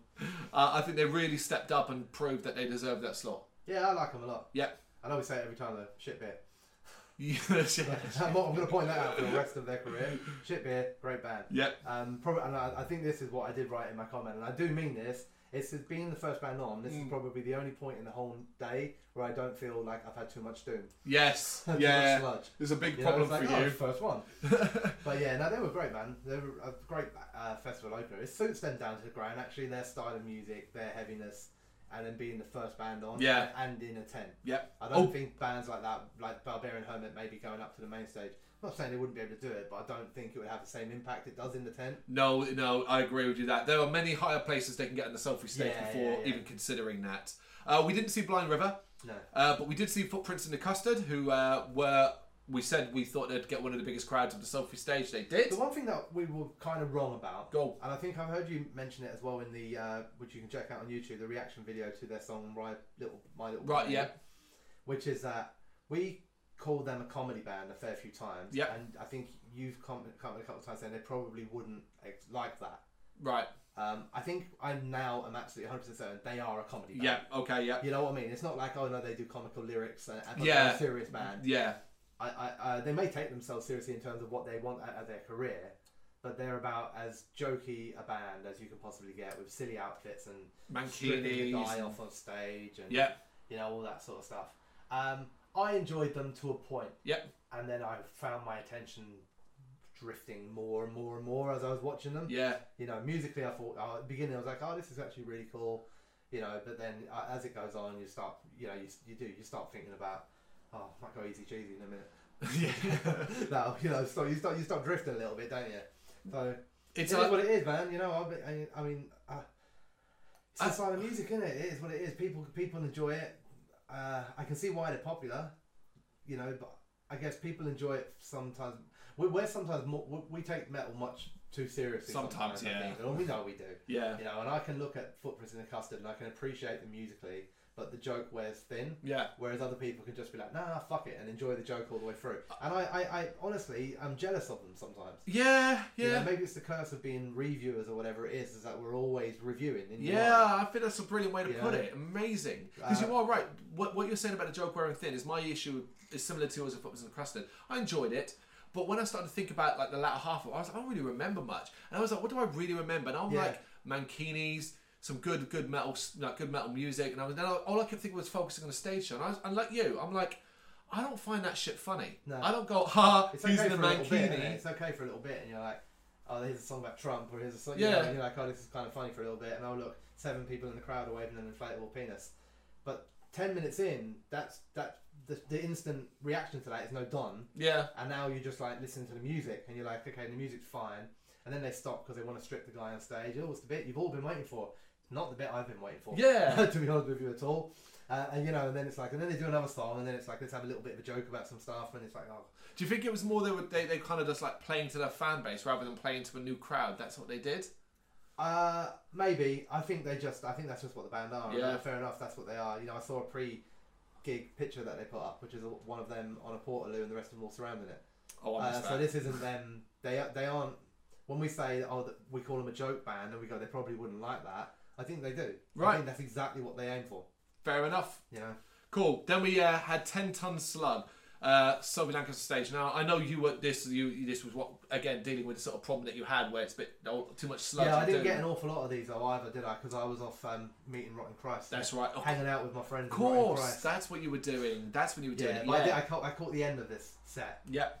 And I think they're a very strong band. Yep. I really do.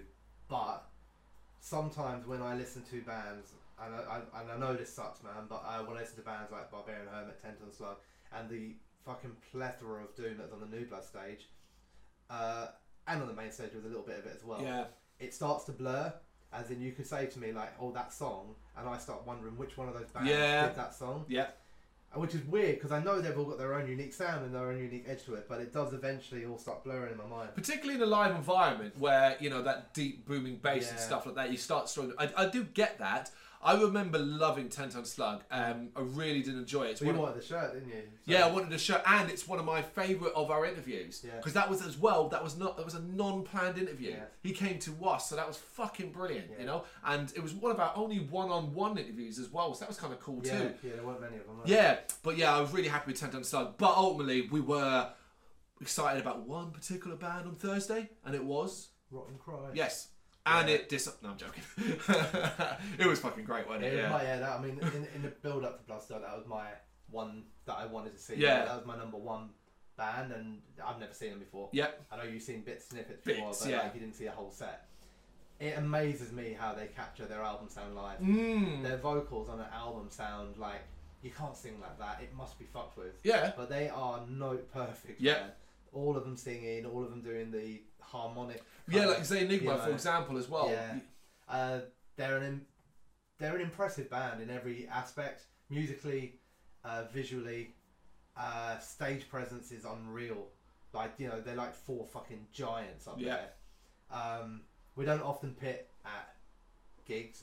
We do often pit at gigs. We don't often pit at festivals. It's, you know, but I found myself, like, I couldn't help myself. I was like, I've got to go in there. Yeah. And the pit was vicious, man. Was it? Like, it was not that horrible vicious. It was nice vicious, but it was a fucking fierce pit, man. Okay. You know, it was like being, we were getting pounded. People were going down. Crowd stuff was going over your head. It was a full on like indoor venue gig. Yeah. And it was just like, it was a great experience, man. I fucking loved it. One of the best of the weekends. Cannot wait to see them again. Yeah. I have a theory on this. Ooh. I have a theory. So.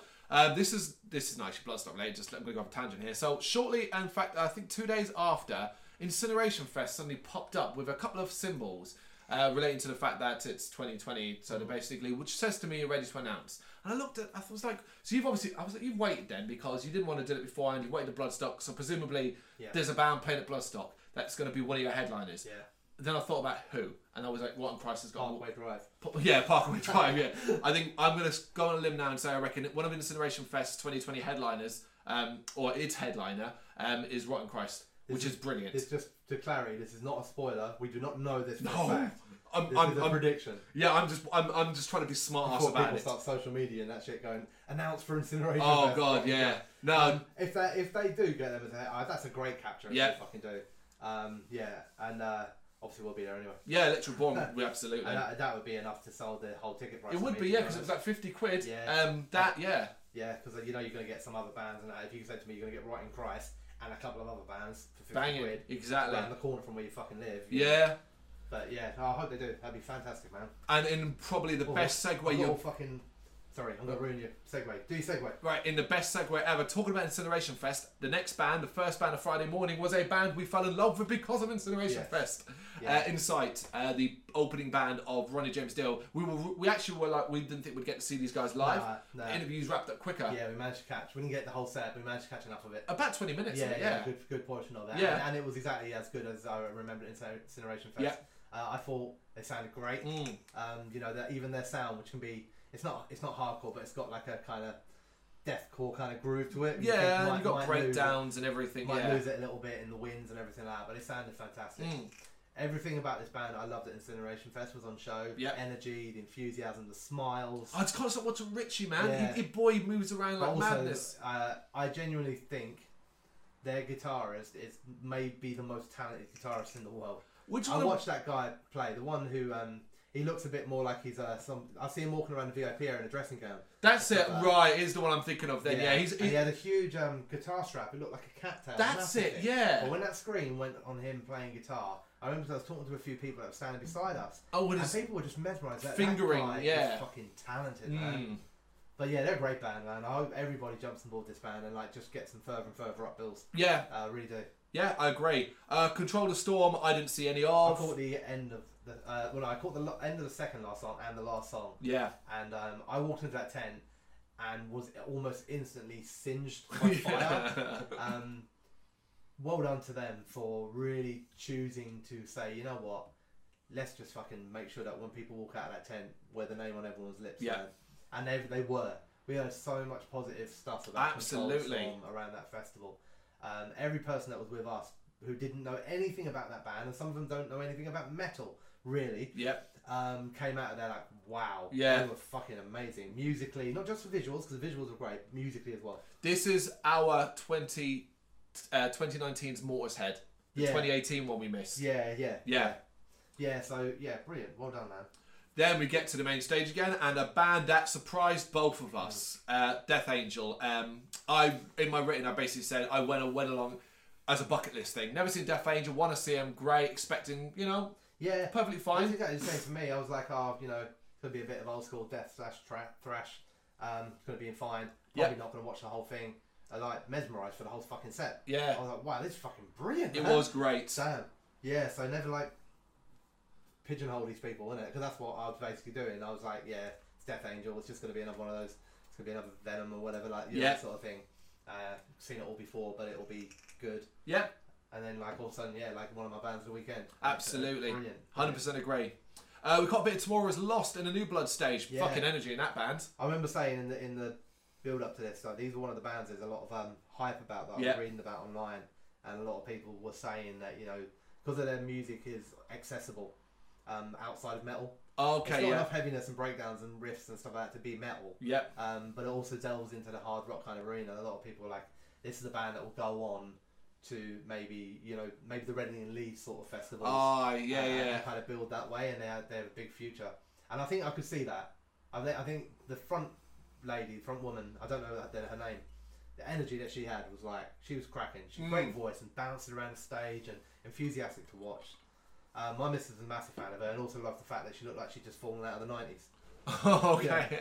Kind of looked like the sort of tracky, like I think she had like sweatbands and all that sort of stuff, Like she was up for like Wakefield. Yeah. Just stop a minute to Saturday night. Oh, very good.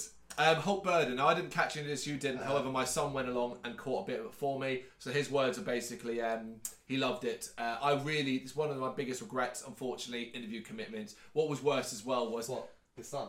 No, what? One of your biggest regrets? Yeah, biggest regrets not seeing it, because I'm a huge fan of him. I bigged him up massively before thing, but interview commitments were, and then I had to take a piss, and I think it was the vocalist or maybe the guitarist was pissing it to me. He was like, "Oh, what do you think of the set?" And I was like, "I didn't see it, man." He's like, "Oh." It's like, oh, you know. You're never tempted in those moments to go, yeah, it was awesome. Oh God, man, I imagine. And he's like, oh, what did you like most about it? Did you like that bit where I fell off the stage? Just the song. Yeah, that song was good. But yeah, Dan took a video for me, so I watched the video back. It looked like they did really, really well. Really pleased for them. Yeah, you're a big fan of the band, and I haven't checked them out properly. Yeah, I'll have to because it just sits so well with me. Yeah. Soulfly, we caught a bit of Soulfly. Yeah. I was more critical of this in the written review than you were. I thought they sounded good, actually. I quite enjoyed what I saw of them. I thought Max sounded good. Yeah, okay. It sounded better than actually the last time I saw him. Really? Which was at the Roots of at Forum, yeah. His voice kept going out. I thought he sounded really good. I thought there were some really nice little touches there, the little presentation to him at the end. There were some things I didn't bother to write in a review because it didn't really matter, but the things that surprised me, like how little time he had the guitar on. Oh yeah, you mentioned that. Yeah, you never really seen Max not have a guitar on, but he did quite a lot of standing at the front singing without the guitar. True. I don't know if he maybe it hurt his hand or maybe he was just or something. Something else had been going on. I mean, it makes sense, right? That he might have hurt his hand. He's not playing the guitar and he's not doing signings. Yeah. Oh yeah. So like maybe broke a finger or something. Yeah. Yeah. It wasn't that I thought it was bad. Slapping his stepson around. It wasn't that I thought it was bad. It's not that at all. It genuinely to me was. It's problem with Soulfly is it's just I've seen too much of the Max bands over the last 10 years that to me... I mean, I was trying to judge it on the kind of festival atmosphere and I thought like, he was working it well. He did a lot of the kind of, like South American instrument sort of stuff. When I came out, I didn't know what he was playing. That weird thing, someone we were with called it a didgeridoo, but it's definitely not didgeridoo. It's that weird string thing. I don't know what you're on about. Getting everyone down for the start to jump the fuck up. And all I kept thinking was, who's going to do Corey's bits? But instead he jumped up and went into eye for an eye. Yeah. And I was like, good touch. So yeah, I thought he did well. That's fair enough. Caught a bit of Eyes of the Raven over the Jaeger stage. We didn't catch loads of the Jaeger stage, but we did pass by Eyes of the Raven, watch a bit of that. Kind of groovy stoner rock. They look like the crowd was huge. In fact, as I say now, every time we did go to the Jaeger stage, the crowd was fucking huge. I think that stage is getting more popular, or just the quality of the bands that were on there this year. Yeah, just dragging people in. Yeah. Then it was Children of Bodom on Ronnie James Dio's stage, and for me it was an off day. Part of it was wind. Certain things were lost. I enjoyed Bodom. I enjoyed hearing like a lot of certain songs. Yeah. Because very, very festively set it was. Yeah, it was. Yeah. Even with the new stuff. Yeah, I think even in the review I say similar things. I thought they were fine, but that was it. There was nothing that really stood out. It was like, that was okay. I enjoyed hearing like Undergrass and Clover. Particularly because of the new album, but yeah, it didn't stick in the mind long. In fact, until you mentioned it there, and I've forgotten. We're talking about Bloodstock here, and it's like all the bands that played and all that, and Bodom went jumping back into my mind. So that says a lot, I think, particularly when you look at some of the ones coming down. Yeah. So John Bodom, I quickly run off to the New Bud stage to watch a song of Ma. Noisy Fuckers did really, really well. I remember walking in going, "Fuck, that's loud." Yeah. And that was basically So I watched a song of them. They did great. My wife saw Widows. She said they were fantastic. Yeah. Then you see Widows? No, I wanted to. I really wanted to. Actually. Well, I mean, there's a lot of bands who wanted to. Don't you? Yeah, that's the thing. Tesseract, main staging it. One of the odd ones out. Fuck, they were good. I'm so glad they were. Yeah, they were good. Oh my god, I hated it. Really? I didn't enjoy it. I didn't stay, did I? I couldn't remember where I went. I went to see someone else, and that's what I was saying to you in the review. Is I can't remember who I went to see. And I was trying to look at the times and everything like that, thinking, which one of these bands did I go and see? Oh. I watched the first track or two, and I came back at the end again, but I didn't stay. Yeah. I didn't like it. Yeah. I thought musically I was enjoying it. There's a couple of songs at the beginning I was quite enjoying, and then he started crooning, and he lost, and I started checking out. Yeah. I found myself mentally checking out, not purposely. I would never ever purposely thrash a band. You know, I just remember standing there watching it, and the enjoyment was going, and I was like, and I can't remember, maybe I went to a shop or went to get food or something. Yeah, maybe you did that. Yeah. And I was like, oh. Wait, I think you did. Isn't that when you came up with cheesy chips? I'm sure it was actually. Yeah. So yeah, I unfortunately for me, and I would love to This is the thing. I get no enjoyment of not enjoying a band. Of course. It's another show that I'm not going to be able to go to or something like that because I don't like the band. But I didn't come out of there thinking any different about Tesseract than I went in there, unfortunately. It's so rare when you see a band that divides us quite severely in this there's a couple. There aren't many, but Tesseract is definitely one of them. Definitely one of them. Then we got what I would say was the most surprising show of the weekend. I did not expect. I did not expect to like it. I didn't care about this because it was power metal followed by power metal. Yeah, I mean, and I've always said like with Powerwolf, like I think they're alright on record. Yeah. And I still do. I've never had a problem with them, but I just never really bought into it like I do with a lot of the power metal bands. Yeah. I love power metal. Fucking huge fan of it. Orden Hogan, all that sort of stuff, man. I'll get right on it, and that at a festival is brilliant for me. Yeah. Powerwolf on a record never really captured my imagination that way.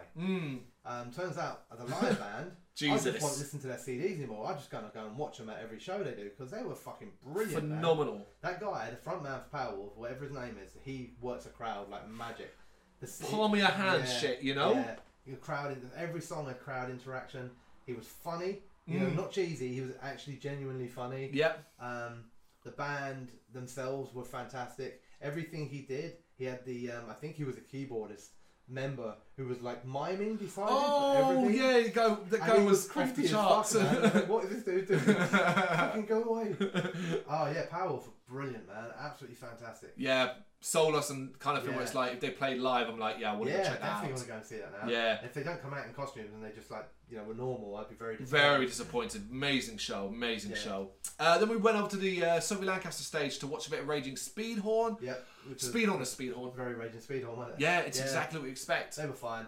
Yep. They were fine. I've never been a massive fan. I've never been a detractor of the band either. They just are what they are. They are. That I agree. I didn't come out of there thinking like, oh fucking hell, that was the best show I've ever seen in my life. No, same here. To me, it was exactly thinking, oh god, that sucked. I just come out going, okay, yeah, cool. Move on. Basically the same. Yeah, let's move on to the headliner of Sabaton on the Ronnie James Dio stage. Yeah, it was pretty good, wasn't it? Yeah, they were. Yeah, they were very, very good. First time I've seen them live, so I have no comparison to hold them against. Yep. Whereas I think a lot of people were able to say like, oh, what about it compared to 2016? Right. Yeah. I thought the show was great. I thought they were funny, energetic, enthusiastic. Very much enjoyed the cries for Swedish pagans, Vikings, whatever it is. I don't know the name of the song, which got the whole band involved. And they kept saying no, and then the guitarist started playing the intro, and then they had a bit of a joke, and one of the band members stuck something on his head. Yeah, and it was like they were genuinely having fun, enjoyable to watch. I was really, really pleased to get certain songs. Of course, like Bismarck in particular made my day. Yeah. I probably would have. I know this is the ideal scenario. Would have tweaked the set list a bit more towards my taste. There were some songs I would have loved to hear over some songs that got played, especially when they went back to older stuff. Oh yeah. It's all personal taste, and I really wanted to hear Sparta. Okay, right, But I don't think that's really one they play live an awful lot. But I thought that was cool. Taste, that's what it is. But I thought they were great. Show was fine. It's a weird thing with Sabaton because they are big on the showpiece, but the biggest problem for them is that they weren't the biggest show. I was about to say this. Do you reckon a part of the problem when you're reflecting it now is that when you think of the headliners, you think, unfortunately, they might have been blown off the stage? From a showcase perspective, definitely. Yeah. Which is probably a weird feeling for them. Not to say there's anything wrong with their show, right? There are some things I want to point out, right? Their stage setup is fucking cool. Yep. The gravestones, all that sort of stuff. I'm not so enamoured by the tank. I think it's cool there's a tank there. It shoots once at the end of a show. Yeah. It's cool and all that. But, actually, it's the rest of the stuff I like. I think their backdrop was phenomenal. Was brilliant, yeah. With the different scenes being played out and everything. Which also showed, was reflective enough that you got the band members as well, and which the was crowd cool. sometimes and everything like that. It was something, it was doing... It wasn't just playing video footage. It was also doing live camera stuff as well. Yeah. And a lot of effort goes into that. You know what I mean? It's not... Everyone will talk about the fucking tank. Yeah. Look around the tank. There were some things I wasn't disappointed about, excuse me, but purely because I'd watched videos and I'd seen Hellfest and everything like that, and I think I heard other people mention as well, but they didn't have the choir, with them, which they did at all their other headline shows where they have the people in World War One costumes. Oh right, 10 or 12 of them sort of singing and doing back. Yeah, we didn't get. Minor thing, but it's only because I'd seen it in the video, so I went there expecting it, and then when it didn't happen, you think, oh, well, how come we didn't get it? Yeah, well, headline slot as well, Yeah. But I guess it's expensive to cart 10 people around with you all around the world. I guess so, yeah. All right, then we did go check out Grand Magus in the Sophie Lancaster stage. We got very reviews on this, I know. I loved it, but I didn't watch loads of it because, to be honest, following Sabaton was always going to be an issue. Grand Magus are quite different. Yeah. I really do like Grand Magus. Love them on a record.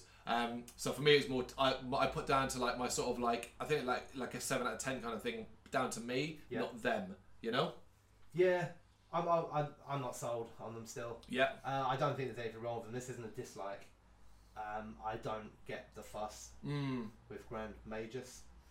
Magus, yes. Which, if anyone's correcting me on that, it's only because in the official booklets they had it spelled out. Then they spelled it out Mayjuss, so that people can, and then people can finally say our name right. But yeah, so yeah, it's a weird one for me, man. I get like, you know, when you watch a band and you're like, I like the guitar and the vocals are good. I like all of that's going on. It's just not really happening for me, man. So yeah, good luck to them, but I'm not really on board. That's our Friday done. I think we had an early night on Friday as well. Friday night we had.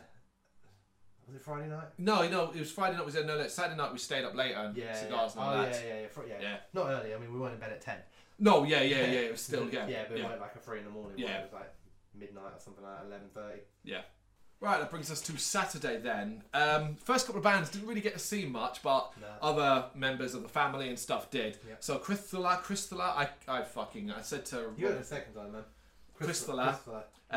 Mrs. When I saw, apparently they were fantastic. Great interview with them over on the YouTube channel as well. Yeah, they're really cool, aren't they? Yeah, really enjoyed them. Their commitment to it and all that. They're very enthusiastic, very head screwed on, I think. Yeah, you know. And they have released now, as of now, their next album, Worldwide Negative, and it's fucking brilliant. Yeah. So make sure you check it out, people. Some huge press, man. It really is. Around every corner, really.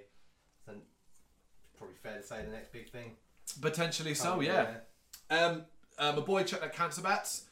He only went because he toured with While She Sleeps and he was interested. He said they were good. That was about it. Got Monsoon. Yeah, caught the very end. Their set. Repping the t-shirt, so. Yeah. Oh, that was also repped by Raging Speedo on stage. Funny story about that. Go watch the YouTube. Watch the interview. They talk about it. Same as with a lot of the earlier bands, we did send pretty much our underlings, our crew. Yeah. Which we'll get slapped for saying because they're friends and wives and stuff like that. All we heard back from the Goat Monsoon one was massive positives. Yeah. Massive positives.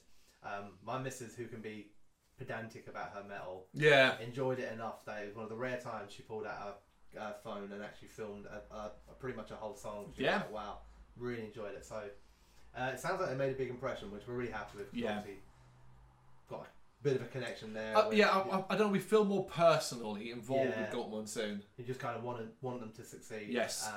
And succeed they did. Yes. So well done.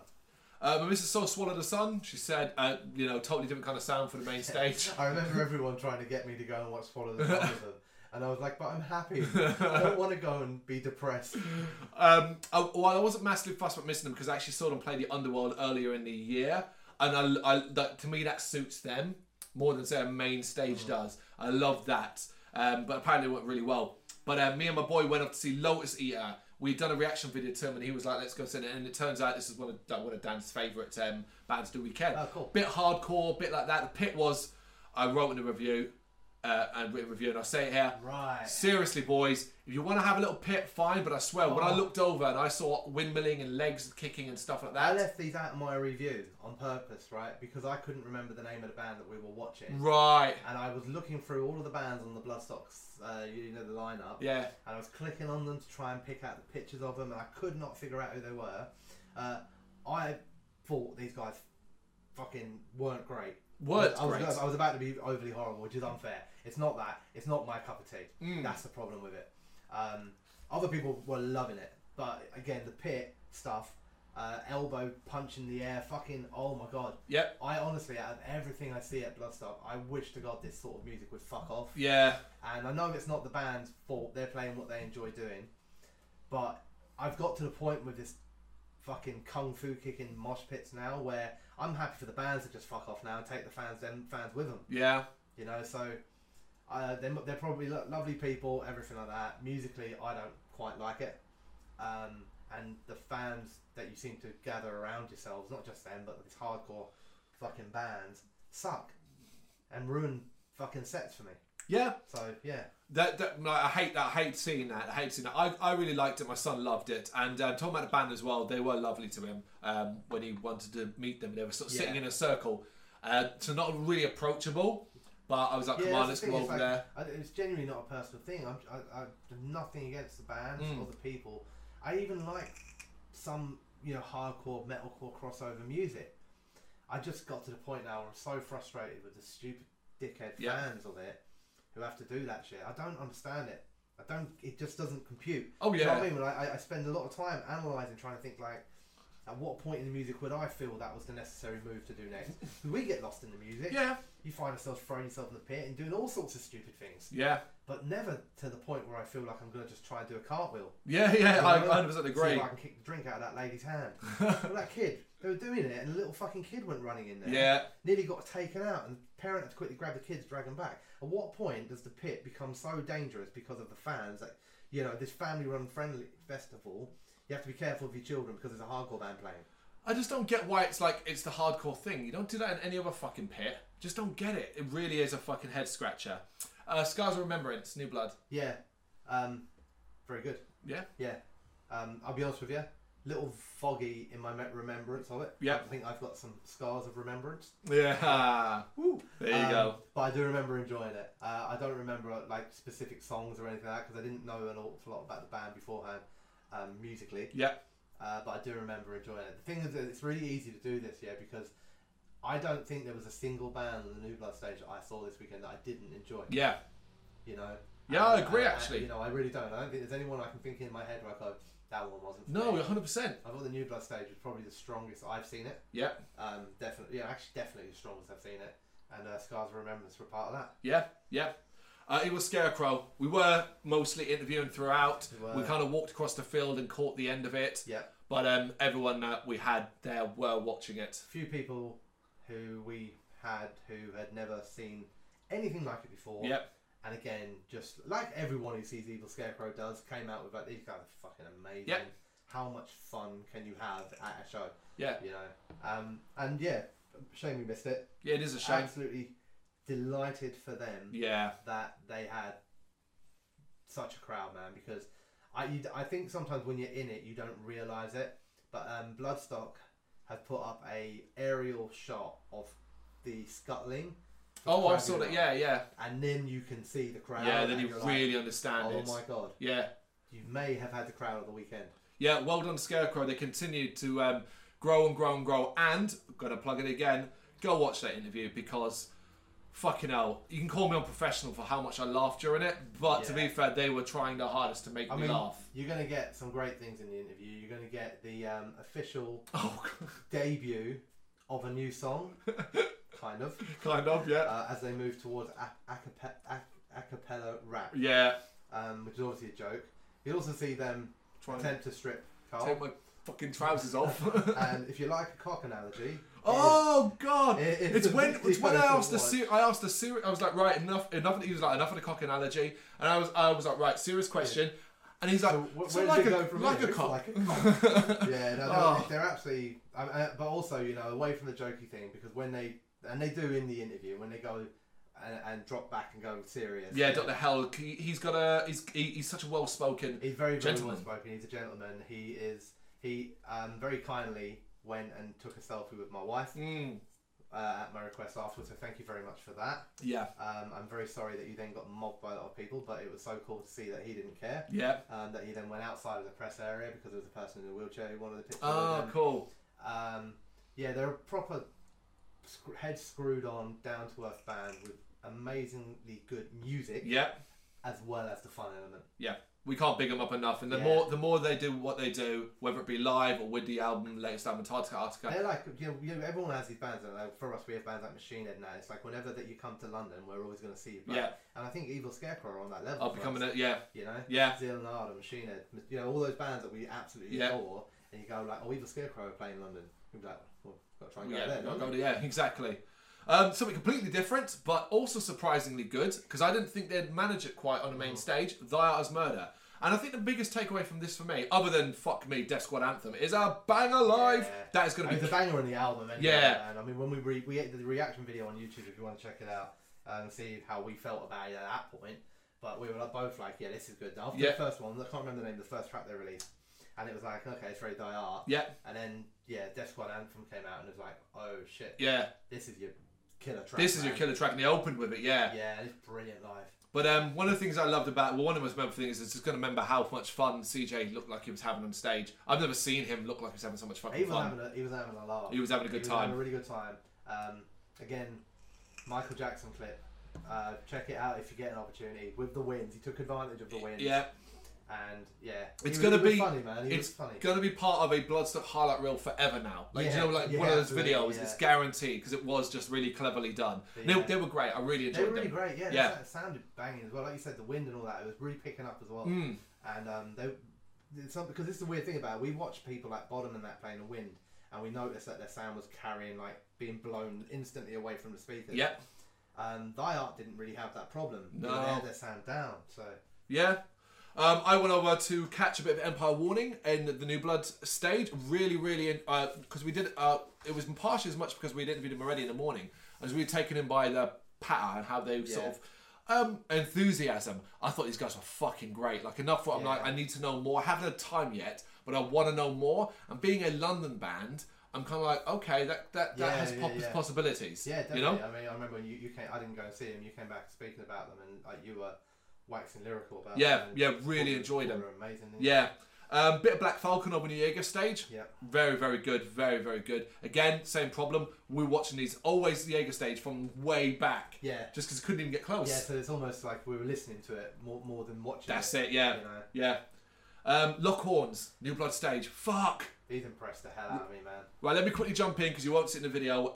But this was like, I almost felt like I had to make it up to him. Because basically, when I did a Lockhorns interview, I'm going to own up to this to show that, hey, you know, do make a mess of it. I confused Lockhorns with a different band at the start. You said about the Australian. Yeah, there was Australian, but I was actually thinking of A-Sect. No, I can't remember who I was thinking of now. But it was another band we were interviewing.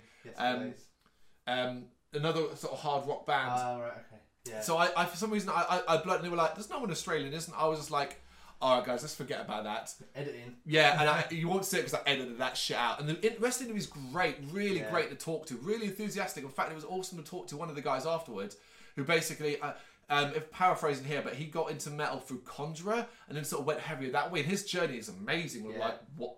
You know, when you hear Conjurer was quite an intro. Wow. You know what I mean? It wasn't like, I used to listen to Guns N' Roses and all that. Yeah. It's like, I used to like dance music and then I listened to Conjurer. Is that where's the gateway band? Jesus Christ, you know? Yeah. But I love Lockhorns. There were a lot. Everyone on the New Blood stage was impressive. Yeah. With no disrespect to any other bands, Lockhorns, you can see them fucking doing well now. Yeah. They're so tight musically, and their vocalist is amazing. Yeah. His voice is fucking brilliant. I remember just being mesmerised for the show, like the power and range that he had. Yeah. He was shaking the fucking floor. Yep. I think they're great. Really, really impressed. Yep, definitely keeping an eye on these guys. A bit of Daybreaker, only a little bit over in the Jaeger stage. Again, one of those where it was like, I hadn't planned to check him out, but through their enthusiasm and coming to us for an interview and stuff like that, it kind of made me go check him out. Yeah. Same thing with Jaeger, way at the back. This is cool, can't see shit. Oh, was that a head? I think I see a head. Yep, yeah. And a lot of this was as well now because the main stage had effectively shut down. This was, I think this might have been when Cradle were due to play or around about the time. Waiting for the winds to die, weren't they? Yeah, so that kind of held things up for a bit. I think we kind of just chilled up for a bit. And then we did actually watch Anthrax on the Ronnie James Dio stage. Yeah. It was Anthrax doing what Anthrax do. Chicken in the head, mate. Yeah, chicken in the head. I was waiting for that. Chicken in the head. You kept fucking singing that over and over again while we were standing there. I'm going to say it, and I don't care if people hate me for it. A lot of people keep calling for why Anthrax weren't the headliner. I genuinely do not see how they could be.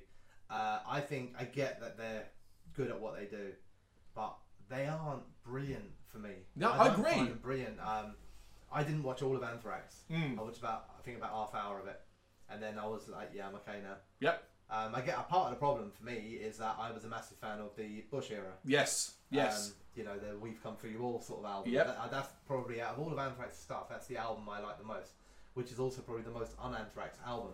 which is probably why I don't really like Anthrax. Yeah. You know, the only time when they diverted to a sound that was a bit fuller and a bit more, different, is the only stuff that I really got on board with. My issue with it was, and I enjoyed it, but it's exactly what I said in the pre-thing, and it was exactly what it was. I've seen Anthrax loads. I've seen them loads at Bloodstock. I think this might be the 4th time I've seen it at Bloodstock, when that's too many times. Yeah. And they came out and they did the Anthrax songs, they did the Bloodstock set, and they're professional as fuck. They came out loads of energy. Yep. I mean, like, considering, I don't want to be rude about them, but Belladonna's not the youngest. I swear that's just his skin. I swear he's like 20. Yeah. You know, look at that hair. I mean, look at that fucking hair. Men in Black. You know what I they mean? just put a different alien inside the same skin. It's just. I've not heard anyone saying this should be a headliner, but I swear to fucking God, Anthrax should not be. And stuff like that, but it's not like it's not like thousands of people calling for it or anything like that. Yeah. But, they're one of the big 4, aren't they? Yeah, but they're the one. You would never think of. I know they're the smaller of the big 4. But you would never I like imagine somebody else. You'd never imagine somebody else in the Big 4 being the guests. Yeah. You know what I mean? So I think they're an era band, isn't they? That's what it is, and they always have a place. But I just don't find an hour of them engaging. Absolutely, I 100% agree. But then we did go to see what so basically there were 2 top bands for me this weekend, and this was one of them, and both. Had we been scoring in the interview, we got 10 out of 10. And it's Master's Call. Yeah. They were one of my most anticipated. They were one of the most buzzed about at the thing. The tent was nice and full for them, but not so full that I couldn't get close and really get into it. Yeah. I fucking love this. Yeah. God, I love this. They're amazing. Yeah. Except you choking on like... Choking on fucking insects. Yeah. It smelled like that Seventh Son in Woolwich. Yeah. That old little witch shop. I was like, fucking hell. It's all coming off me, like dust and stuff like that. But they're an amazing band. Yeah. And we know so much more about them now thanks to the interview. Again, check the interview out if you want to know more it's a about good one. them. I knew them as a new band who had released 3 songs. Yeah. They're so much more than that. They've got so much experience and history within metal. Yeah. And you see that on the stage, man, with the way they are, the tightness, the way they play. They're absolutely amazing. I hope to God they can sort out a permanent front man. Yeah. Because you could have chopping and changing and having to bring in guests and all that sort of stuff. It'll damage you eventually, won't it? You won't ever really be able to... You need a consistent lineup. Yeah. It's always a thing. But, I mean, they're amazing. Genuinely, absolutely amazing. Yeah. I couldn't think of a single... Even if I had to try and force it, there's nothing I could say that was negative about it. But they're absolutely brilliant. Brilliant. Which brings us to the other one that would have been the top band of the weekend, and it's the headliner, Parkway Drive. Yeah. Oh man, I swear to fucking God, if you're still sitting there going, well, they shouldn't have headlined, get in the bin with you, man. What are you talking about? Yeah. And if you go in, well, I didn't watch them, unless you were actually generally busy doing something else, or if you just were like, I'm not going to watch them because they don't belong here, fuck off. Yeah, no, seriously, fuck off. I don't understand it as well, because I know you like them, right? So I don't want to diss them too much. But you're more of a fan than I am. No, sorry, I was going to say, why aren't people up in arms about Tesseract? Yeah, no, 100% agree, I mean? yeah. Why is that okay? Why is that okay, not Parkway? Why is hardcore bands and Sophie Tent okay? Yeah, I agree. So if all the true metalers, and I read some things in this stuff, and people that are supporting Parkway, rather than the other way around, but is it what? Is it because they shave? Because he wears a shirt? Yeah, okay, yeah. Is it that? Is it a clean-cut boy look? Whatever it is, I think what people just sometimes need to do is just drop back from all of that stuff and just listen. Visually, we know that it's a treat, but it isn't just the visuals. They play some banging heavy metal. That's what they do. It's not all, something to go back to the old stuff, it's a bit more metalcore and all that, but they just play some cracking... There's a song like The Void, man. That isn't a fucking metalcore song. That is just a catchy as fuck, hard, heavy metal tune. Yeah. A lot of people... It felt at times, it was quite strange. I went to the bar at one point to grab a quick beer. Because we were enjoying it, man. Yeah, really enjoying it, yeah. So I remember they played a couple of their older songs, and I was like, I'm going to run and get a beer. And where we were standing, it felt like there were pockets of space. Yep, like yes, it wasn't did. rammed in. Oh yeah, we were able to really move around. But as I went for the beer, what I noticed is doesn't matter how far back I went, everybody was staring. Right. Everybody was staring. All the way back to the tent. The people, the bar staff, everyone was at the front of the tent. So there's a lot of people going, oh yeah, but they didn't even draw a crowd in that. They did, trust me, man. They just weren't all packed in. People could not take their eyes off what was happening on that because visually it was a fucking phenomenal show. Saw things that I'd never seen, which is like which everyone was blew away by. Kind of the pyro on top of the stage. Yeah. The entrance coming in with the torches through the crowd. That's the second time we've seen Parkway do this entrance, and both times we've been almost in front of it as it happens. I didn't think they'd do it here as well. Yeah. I didn't think they'd be able to at a festival. They figured it out. Yep. You know, massive security hold us all back. Yeah, push them. Yeah. Not like 100 yards away. No, it's just one or two people just going step back, and everyone was stepping back. But the thing, you know, right, aside from the amazing visuals, the banging tunes, the thing that I loved the most about the Parkway show was him and the crowd, talking to the crowd, his crowd interaction, his gratitude, him saying thank you. You know, it's basically down to people like you, like people like us. We get a chance to step up. Yeah. And hearing him relay back what we've been saying on videos, saying about, you know, we've got to give these other bands a chance. Hearing him relaying that back, having fun with the crowd, doing the mac and cheese chant, you know, all this sort of stuff. It gave me a warm fuzzy feeling, man. That's what it did. I come off there thinking, yes. You fit that, you bastards. Yeah, it was very important because one of the things when the wind was an issue, you remember you were saying this actually in the night. You start getting scared and worried that people are gonna have justification because of things that go wrong. Well, the show wasn't that good, and you'd be like, but the wind, and they were like, no, the show wasn't that good. Should never have been there. Yeah, should never have been there. Yeah, exactly, and we feel justified. Yeah, and it's been nice as well because I have been stalking comments on Facebook. To see that while there are still one or two obstinate people or dickheads, depending on how you want to phrase them, saying, I sat out my tent, you know, you played, wow, go you, a legend. Wow, you've made such a difference. There have been so many comments I read on there of people saying, I was never a fan, thought I'd watch the show, I was wrong, they were amazing. Yep. You know, and there's been loads of that, and that's been really nice to read that stuff. Yeah, I'm proud of them. I don't know any of these people, but I feel like I want to just go on all their comments and go, told you. Yeah. Which I didn't, but you know. We're proud of them, basically, and you know, they are a headliner. They are a headliner, yeah, absolutely. So I did go see a bit of Talk. I thought I might as well, you know. I didn't watch much of it because I'm actually just not that big of a fan. And it was exactly what I expected. I imagine up closer it might have been more intense. Yeah. But I'd sort of stood back and I was like, let me check a few songs, and it was black metal. It was quite strobe heavy, apparently. Oh, I missed that then. Yeah. I remember reading some people complaining about. Oh, really? Complaining about it? You know, having to leave the tent because you know, it was giving them headaches and stuff. There you go. But there you go. I went there, so. Yeah, we were all. I think we were all pretty drunk by that point, and so we carried on drinking for a bit, smoking a few cigars, and then crashed out. Bit of music in the VIP tent. That's no right. Idea what. And then a silent disco. We didn't get involved. We didn't get involved in that. No. Not really my jam. Sunday was probably our quietest day. We had interviews to do, of course, as always. But just overall, Sunday was always our weakest day. Yeah. It was made stronger by Cradle being moved from Saturday to Sunday. Absolutely. So that gave us something to, almost like a cutting off point for us, where that was kind of like the last major thing we wanted to see. Yeah. Right, we didn't see Witch Tripper, but we did send people out, said it was great. I love saying that. Yeah, our people out. Same with Bastard. Bastard and New Blood Stage got a showing by my wife, who said they were great. Yeah. The first sort of band we did actually see was Soilwork. Disappointed is the word I came away. I just think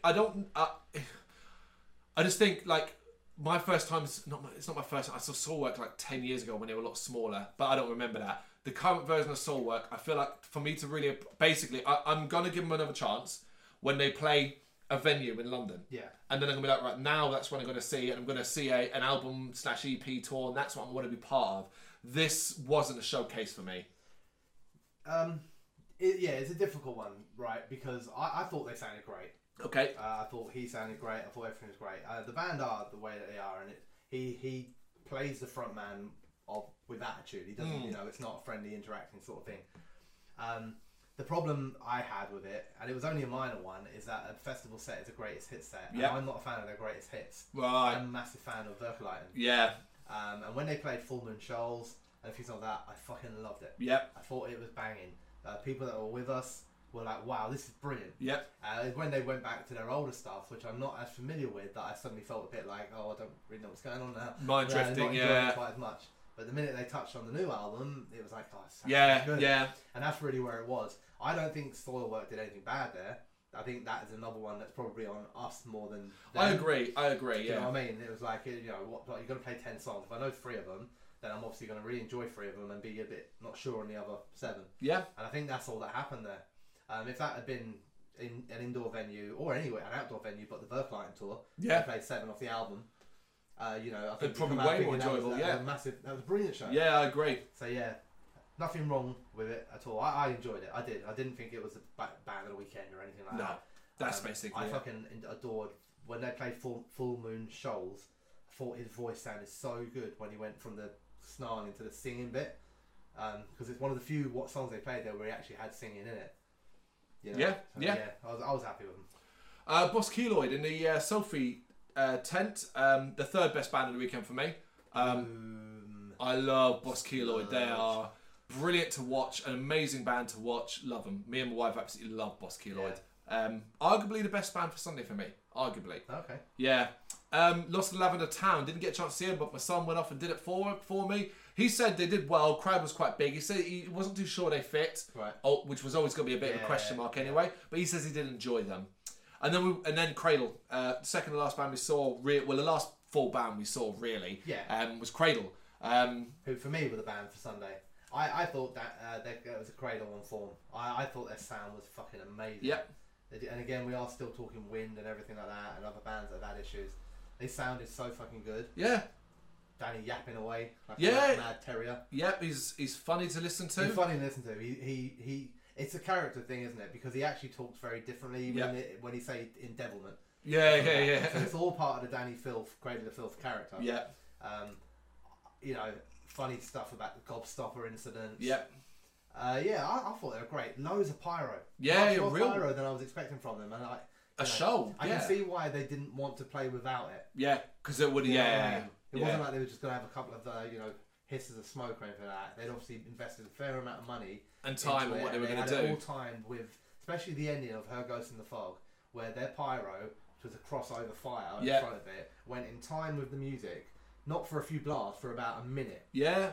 And that's like burning £50 notes, man. Yeah. And I can see why they were, if they were able to, and they were managed to work it with Bloodstock, they wouldn't have wanted to go, look, we'll strip it down and come out and just do a strip down show. I agree, yeah. And I think we were lucky for it. Yeah. It made Sunday a better day. It did. I thought they were great. I was really happy with the set list. Yep. Really happy they ended on with Her Ghost in the Fog. Yep. And some good old ones as well, man. Yeah. Yeah, so... No arguments here. I agree. Like I said, it's not like Boss Keloid was like massively. It's like... Yeah. Like, very, very, very, very enjoyed... I always enjoyed Cradle, so like to me... And they're a band as well, like, you know, you start seeing comments and you start wanting to fight people. Yeah, I do. I want to defend them. They don't need it. Do you know what I love about Cradle at the moment, right? I'm just going to quickly come back. Right, this new lineup of Cradle, which isn't very new now because it's been around for a few albums. This lineup is the strongest lineup Cradle have ever had. Yeah. Their guitarists are phenomenal. Yep. I don't know their names or I won't remember their names, but the ball guy who plays with a fucking smile on his face. Yep. The guy with the long curly hair who is just fucking engaging to watch. Yep. Yeah, they had the walkway obviously going out. So you got to utilise it, yeah. It's as much about the band lineup as everything else. It seems secure. The female singer there constantly working with Danny. Yep. It's so right at the moment. Do you know what I mean? it feels good. Yeah. It's actually the first time probably in my whole career, and I know this isn't entirely true, where it feels like Cradle of Filth are a whole band, and not just Danny Filth and some members. No, I agree. I agree. Particularly when you're watching, you kind of get that impression. It's not hired guns anymore. Nah. Yeah. This is proper, man. And then we wrap up. With a little bit of Woman of War that we checked out. Yeah. Put it simply, I don't like Man of War, but Woman of War, good on them. Yeah. I like what they're doing. Yeah. I like the fact that they're having fun with it as well. You know, there's a good interview. Yeah, it's a good interview, yeah. Yeah, I didn't know some of the stuff that they'd done. I didn't know they put out the post about pulling out. Yeah. Stuff we just missed. Know, but I like what they're doing. And musically, it is what it is. Yeah. Not a big, massive fan of Man of War. But yeah, it's cool. It's good. And that was it, basically. We did a little bit of shopping and then headed on home to try and recover. So that wraps up 2019. Off the top of your head, just to wrap this video up, 2020 headliners, what do you think? Who do you think? I don't think... Well, okay. We'll go for the apparently obvious banker, Merciful Fate. Yep. Who I'm assuming would be your Sunday night. I'm not sure. I don't know if they could fit really on any night. Yeah. Because like Bloodstock doesn't have like a strict, this band plays the way Download does, where it has like a classic rock act on a Sunday. That's but true. Merciful Fate, because of King Diamond, the connection, all that. It'll be when they can play. Basically, yeah, and Yeah. they seem to be the shoe-in. They seem to be, yeah, but a lot can change. There was a post put up by, I don't know if it was Bloodstock or officially or somebody else, that was basically asking for people for their thoughts on who the headliner was going to be. And I was looking through that today and looking at the repeat names to see, because that's like sometimes, there's not always a good reason for it, it's what people say. And the name that kept coming up, Go on. which I really hope it isn't, and I don't think it ever will be, is Korn. Korn? Yeah. Not everyone, a huge amount of the comments were, it's going to be Korn, it's going to be Korn. Why would it be Korn? And I can't get my head around why it would be Korn either. I don't think I could Bloodstock see could them afford playing, them. but not headlining. No, if they played it headline, wouldn't they? Korn, man. You're going to get Jonathan Davis or someone like that troupe in there. Headline download, for fuck's sake. Headline everywhere, don't they? No, they've never headlined download. I think they have. No, not headlined. Oh, I'm sure. Not headlined. Definitely not headlined. They might have headlined the second stage, and certainly like maybe I don't even think they've subbed at download. I don't think Bloodstock could afford Korn. Yeah. And that's what I said. I don't think it's right. I just don't see it. In my head, it doesn't work. It just doesn't. I find it really puzzling. But, yeah. It was amazing the amount of comments on it. I'm hoping Behemoth. Yeah. Or I'm still thinking Behemoth for next year. Yeah. It's a good shout. If not Behemoth, is there a chance Dimmu? Maybe back, but considering they were subbing this year, I Yeah. can't see why they'd be pushed up next year. But outside of that, I'm struggling. I mean, it's too early for me. I don't know. I can tell you who I'd like. Band to play. Oh right. If I could give you my 3 headliners, I would be happy Yeah, with. Yeah. go on. Friday night Behemoth. Yep. Saturday night Devin Townsend. Right. Sunday night Merciful Fate. Banging. Yep. I'll I'll go take with that all of all day that. long. I'll go with all of that. Yeah. In fact, fuck around a bit more. Make it even more appealing to us. Saturday night headliner is Machine Head. Subbing is Devin Townsend. Yeah. Yeah. Do you know what I mean? Or no. What we do then? We'll do Friday night Machine Head, Saturday Devin Townsend, Sunday Merciful Fate, and Behemoth headline Sophie. Job done. Wow. There you go. We will of Get it course. booked. Bloodstock. Get it booked. We will, of course, at some point in the next few weeks, put together our top 20, 10 each bands we want to see booked for Bloodstock. As much often just for the laugh of seeing how many we get right. We very rarely get right. I already can tell you my number 1 is the same band that's been number 1 for the last 2 fucking years, which is Tourist Ass. Come on, Bloodstock. It's been too long. Keep an eye on me for my predictions, mate, because I was right about Parkway Drive. You were. Yeah. Actually, it'd be funny as we get further into the year. If we get Behemoth, Devin Townsend, and Merciful Fate, I'm gonna tout myself out like that. You know, the World Cup fucking chicken. Yeah, I used to have a little crystal ball for these videos. If only I could turn this into betting, I fucking lose everything there. There you go. We had a wonderful time. Yeah, well done. Everyone at Bloodstock, everyone that organises it, everyone that takes part. And all the people that go, Yeah. 99% of the people that go as well, for just because you all make it a great festival as well by not being dicks but just getting on board with the bands and everything like that. Yeah. And for the 1%, who sat on the Tentrial Parkway and sat at your Tentrial Parkway, lay down in doorways, fucking leave your plates of food on the floor. yeah, Fuck off.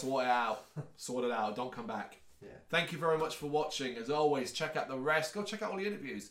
Go Bloodstock nuts if you're not Bloodstock out. Yeah. We are basically done. This video does draw a line under the. Although no, we've got one more video coming up, which is going to be a video from the perspective of a 16-year-old's first time at Bloodstock.